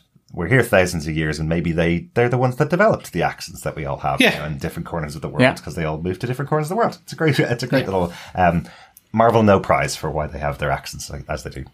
There you go. No, it was fun. But that's my view. Derek, what about yourself? Do you defend the Eternals? I absolutely do now. Must admit, I just couldn't form an opinion straight off the bat coming out of the cinema. You know, there's times when, you know, I produce the show and I decide when we record, and I call out to the guys to make sure we've seen a movie and then go and record as soon as possible. And I'm really glad we didn't record immediately afterwards, because I couldn't have formed my thoughts that quickly after this movie. There was so much going on and so much crammed into its runtime, even though the runtime is long. But I love what they did put in there, and I love what they delivered with the film overall. And now thinking back on everything and formulating the story as it was presented, which you would usually do after seeing it 2 or 3 times, you're able to pull together all the pieces. But I think having the podcast and chatting with you guys about it and kind of putting it all together as is has made me appreciate it even more. So I'm really looking forward to seeing it again. I'm really glad we got to see it on a massive big screen, because there are some majorly epic moments. There's only just 2 particular things that I felt watching the movie that I didn't really get when I watched first time. One was, it seemed like the editing was allowing a second or 2 after each actor spoke their lines, which made things feel a little bit disconnected when people were talking to each other. Okay, I think maybe that, we had a bit of a chat about it before, and I think maybe that was because they were trying to create that kind of epic feel of a stage play or of a big Shakespearean type performance, but sometimes it just felt unnatural and it didn't seem to fit with big moments like one of Richard Madden's speeches where he's revealing his beliefs, and it felt like everything was just being done on a sound stage with nobody around. So I don't know too much about filmmaking other than the general, but it felt like maybe it was just in the editing that things were being allowed to sit for a little bit too long and make them feel disconnected. Maybe it was just a choice. They were like Treebeard. Their time perception is so different that they have a sentence over many years. Maybe that's it. And then the other thing, and this isn't really a complaint, this is just a bit of a joke. I absolutely have been watching too much Great British Bake Off with John, because it felt like the powers that all of the Eternals were using was like that gorgeous sugar work they put on top of all the cakes and the kind of caramel sugar work that they do. So I was watching that the whole time going, I really want a cake. So there you go. But overall, yes, really enjoyed it. It's somewhere in the middle for me. It's definitely above all the comedy Marvel movies, your Ant-Mans and your Guardians of the Galaxy and Thors and all those movies. It's way up above there. It's probably closer to the top 15, top 10 Marvel movies. So that's good after one watch. I'm looking forward to seeing it again. I think that's my thing. I as soon as this comes out on Disney Plus, I will be giving it another rewatch in 45 days? Yeah, something like that. Yeah, it's going to be coming before Christmas. Definitely. Yeah. I think it's around the same time as Spider-Man, or the week after Spider-Man comes out in cinemas. So we'll be able to see it again, just like we'll be seeing Shang-Chi next week. Let's get on to some feedback from some of our fellow defenders. First up on email to feedback@tvpodcastindustries, we have an email from 084 who says, I'm having a hard time finding a character or storyline that I didn't care about here. And I'd like to just be happy about this movie that I loved without being too anti-negativity in the community. It's just difficult not to be worried that Marvel and Disney are going to respond to all of the critiques with course correcting that removes things I loved about this first one. Unfortunately, that forces me to care about what other people's opinions on the movie, and that's a difficult spot to be in. All in all, I got to watch a well-crafted, complex story about the beauty of humanity from an outside point of view. I got to see a protagonist who leads this journey not because of her physical abilities, which are also great, but because of her love for humanity. I saw a villain hating himself for betraying people he loved, but unable to waver from his beliefs. I saw a dozen different characters go through beautiful arcs that resonated with the theme of the movie. And yes, there are too many of those arcs to list without writing one of those long-winded emails I used to write to you guys. But having a lot of characters is not an inherently bad thing in a story. I've seen terrible movies with only a few main characters, and I've seen breathtaking ones with too many to count. What matters is whether it's clear the creators care about what they're presenting to us, and to me, it's clear in spades that Chloe and the other writers care very much. I just hope that they'll be allowed to bring us more. In that regard, I guess I'm at the mercy of the loudest opinions. Until next time, 084. Thanks, 084, for your thoughts. Really interesting to hear that, isn't it? Because for me, you go and watch a movie and you find out what you think about it, personally, but this one once again, we had that thing that comes out beforehand, which is, this is what the critics are thinking of the movie that you're going to watch next week. Aren't they really negative? This is the worst reviewed movie of all time in Marvel history. From the 6 reviews that we've got on a Rotten Tomatoes aggregator, which takes no account of what the actual writing was in those reviews. It just takes account of a score and rolls it up into some kind of average, as to what it stands for. Really difficult with these kinds of movies to go in there and just form your own opinion about about what you think of it, because you're being told you shouldn't like this because this calculation says you shouldn't like it. Well, that's not how I've ever watched movies in my entire life. But you do feel the pressure of it afterwards. Did I like this? Because everybody apparently didn't like this. Well, that's it, isn't it? It's the inherent go-to now that everything has to be reviewed. And I mean, I do it, I do it for that reason of out of 5. But in many respects, I guess my out of 5s are more of a guide, a personal guide. Yeah, exactly. But it's, I guess that metric just can be detrimental, or it can be really good. I think 084 has encapsulated a lot of what I think about this, and thank you so much for that. I think what you're saying about Icarus, the villain hating himself for betraying the people that actually he did love, but it was his beliefs. It was that righteousness that's stuck in the way. And it's the diversity of different types of story that can be done. And I agree. I think Chloe Zhao and the other writers and other creators here of this story, of this production, I think they've done something really, really interesting and really, really different. And Marvel movies should have this difference. We expect it in comics, and we expect it in the different stories we see anyway, and how they're told. It really helps sort of bring new ways of looking at things. So, thanks, 084. Yes, thank you, 084.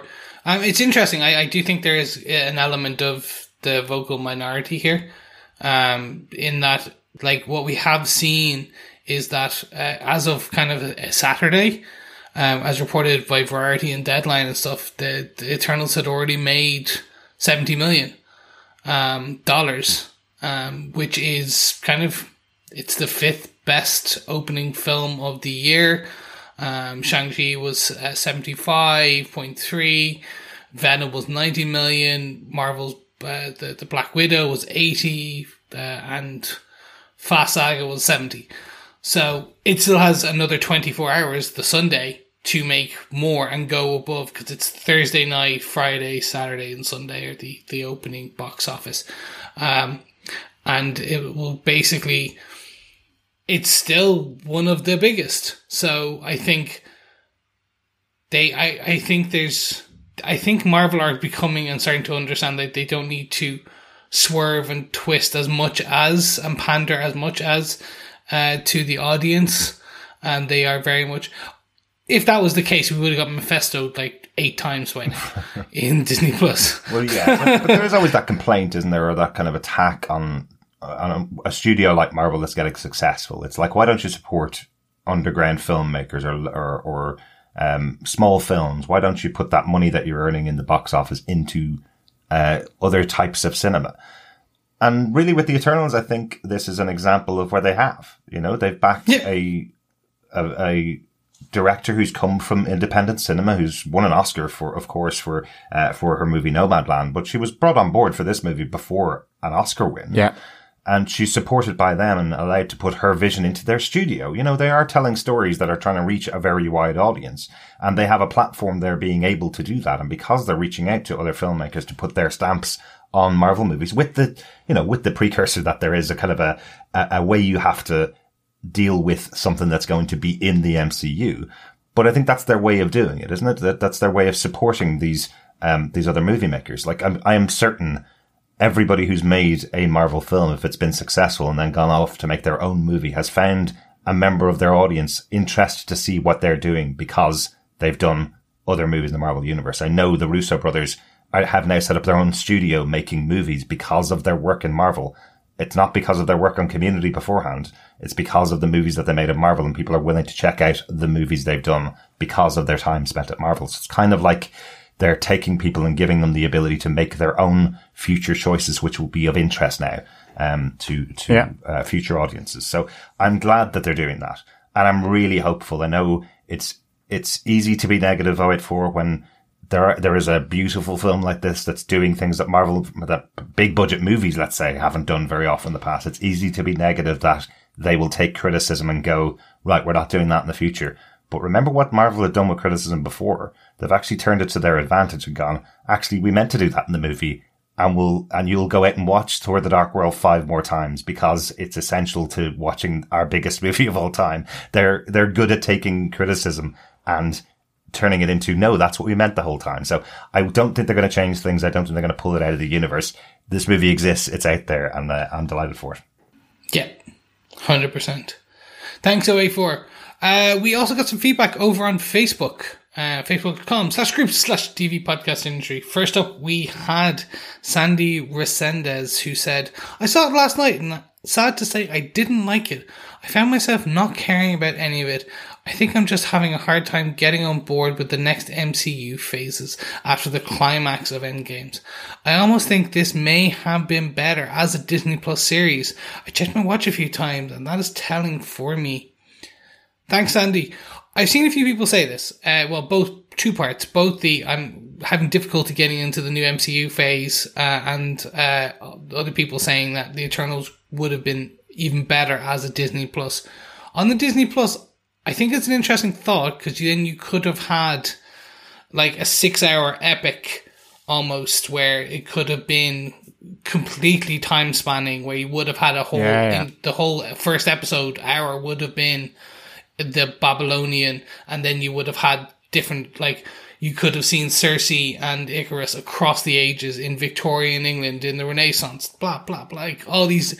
And I've seen a few people say that, and I think it's an interesting idea. And that's where I do like the idea of these larger, when you can, using Disney Plus to tell these longer stories, longer form stories. Mm-hmm. On the difficulty getting onto the MCU next phase, I just give it time. Not every film's going to be perfect for you, and not every film's going to be interesting for you. They're having to introduce brand new themes, brand new characters, and yeah, not every film's going to be what you want. But just wait, like maybe the next one, maybe Spider-Man is going to be the next one that really sinks you into this next phase. Maybe the Hawkeye series is going to bring you in. Maybe it's going to be Blade. Maybe it's Thor: Love and Thunder.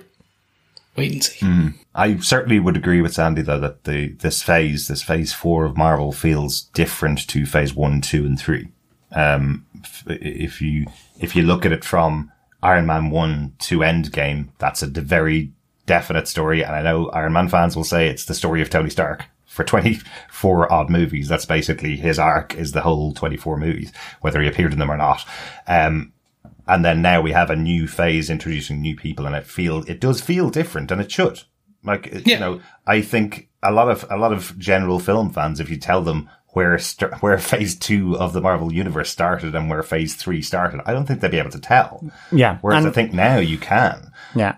Except, I will say, for Black Widow, yes, which doesn't feel like part of phase 4. It feels like just because of the day it was released, it's part of phase 4. Yeah, no, exactly. And it's more the post-credit that ultimately goes into phase 4. Yeah, that's true. I mean, I think, to be honest, with the MCU phases, you know, MCU have developed and evolved, and I think, you know, between phases 1 and 2, I think there were different reasons for calling them phase 1 and phase 2 and phase 3. I think with phase 4, though, it's that the first 3 phases, that was the arc, and there were different elements within that. And, you know, there's a decision, isn't it? You know, if they continued as the previous 3 phases, potentially they might lose people, or certainly the reviews will get worse if it's the same old. It's now it's getting comfortable with what's going on. I mean, if after Iron Man 2 you would have said how that MCU would have developed by the end of Endgame, I'm not entirely sure I would have thought that given Iron Man 2, which I think is, very early on in the run, and I didn't much care for it. I mean, I didn't, again, it just wasn't for me. So I think we're just at that start, and I guess there's needed to be a few movies to go. But thanks, Sandy. As I think you're right. I think that there'll be very different opinions here on I was going to call them the Essentials and the Eternals. So thanks for that, Sandy. Thanks, Sandy. Yeah, Ron Leffman says, I thought it was fantastic. Some of my favorite character building in the MCU. Interesting. Thanks, Ron. Yeah, thanks, Ron, for that. David M. Champagne says, I could never wrap my head around the complexities of the Eternals in the comics. That said, the MCU altered their story enough to make the film beautiful and complex and understandable. I intentionally see the MCU films with a friend who has no comic knowledge. He loved it. Loved Thena and got anguished over the Gilgamesh story arc. He was also curious about Dane, including the post-credit. I had a few issues, mostly from a comic perspective, visually stunning, decent story, and can see the direction it could take into the larger MCU. I'd give it a B+, better than average MCU film. This story hits all the Rotten Tomato buttons. Cast diversity, all with funny accents, LGBTQ+ acceptance, strong female characters, no character is white male American, evolution is mentioned and considered fact. Negative Rotten Tomatoes scores reflect hatred for woke MCU. The movie pissed off the right people. Great point, David. Yeah, great point, David. Indeed, yes. I would be more concerned if, at this stage in human evolution, to speak like an Eternal, that Rotten Tomatoes score was higher than that. It's good to know. I think that the negative zone of Rotten Tomatoes, sometimes there's quite a lot about how good and challenging the movie may be in question, for sure. And that's interesting about taking a friend along that has no comic knowledge. And that's really, really important. We can really get bogged down in the comic lore and the comic knowledge, as Chris always says, the burden of knowledge in some cases. And I guess these are living stories, and these changes, whilst within that framework of the comics and previous ones, this is Chloe's work, in collaboration with her other writers and in collaboration with people from Marvel Comics and Kevin Feige. Collaboration is the name of the game in this. And so, I think it's immensely important that stories, move on, and do, flip the old pancake every so often. So, great stuff. Thanks, David. Yeah, thanks, David. I know what you mean. Look, they amalgamated the Neil Gaiman run. They took stuff from Earth X about the Celestials, which was like Alex Ross and stuff. I bumped up to. We actually had a discussion even before we started recording about some of this. Would I like to see a Dreaming Celestial? Yes, I would have. But that is the Golden Celestial, and which is the Neil Gaiman run, the Dreaming Celestial, which I think would have been an interesting take an arc, but it's something different. But thank you, David. Sorry. It's interesting. Yeah, it is really interesting, isn't it, David? Given I have read most of the Eternals runs, I also feel like a brand new reader of comic books going into these movies, because so many things are different in the movies than they were in the comic books as well. So I totally get you, David. Thanks very much for your feedback. Yes, thank you, David. Finally, the last piece of feedback comes from Joe Steimel, who says, I didn't hate any of the movie, but I didn't love a lot of it. I was drawn in immediately, but beaten down by the runtime, and that's a first in the MCU for me. The voice at the very end was enough to kick my hype levels back up, though. Oh, yeah. Mm-hmm. I think all of us who watched Luke Cage and loved Mahershala Ali's performance in there, and spoilers, the character doesn't last past 6 episodes of that show.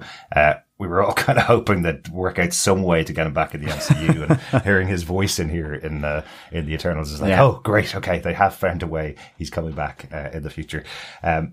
Thanks so much to everybody that's been sending us in the feedback for Eternals. Hopefully you'll have the opportunity to send us in some more feedback in future to feedback@tvpodcastindustries.com. You can subscribe to the podcast at tvpodcastindustries.com, where you'll get access to all of our future podcasts. We've got lots coming up over the next couple of weeks, actually. Next week, we'll be back with our chat about Shang-Chi and the Legend of the Ten Rings, which comes out on Disney Plus from the 12th of November. Then on the 19th of November, we'll begin our coverage of Robert Jordan's Wheel of Time, a 10-episode series, with the first 3 episodes being released on the 19th of November. Following that, the following week, on the 25th of November, we'll be back in the MCU here with Hawkeye. First 2 episodes of that show being released on the 25th of November, with 4 more episodes to follow before Christmas. So lots and lots being covered just in the month of November. Make sure you subscribe to the podcast to get access to all that.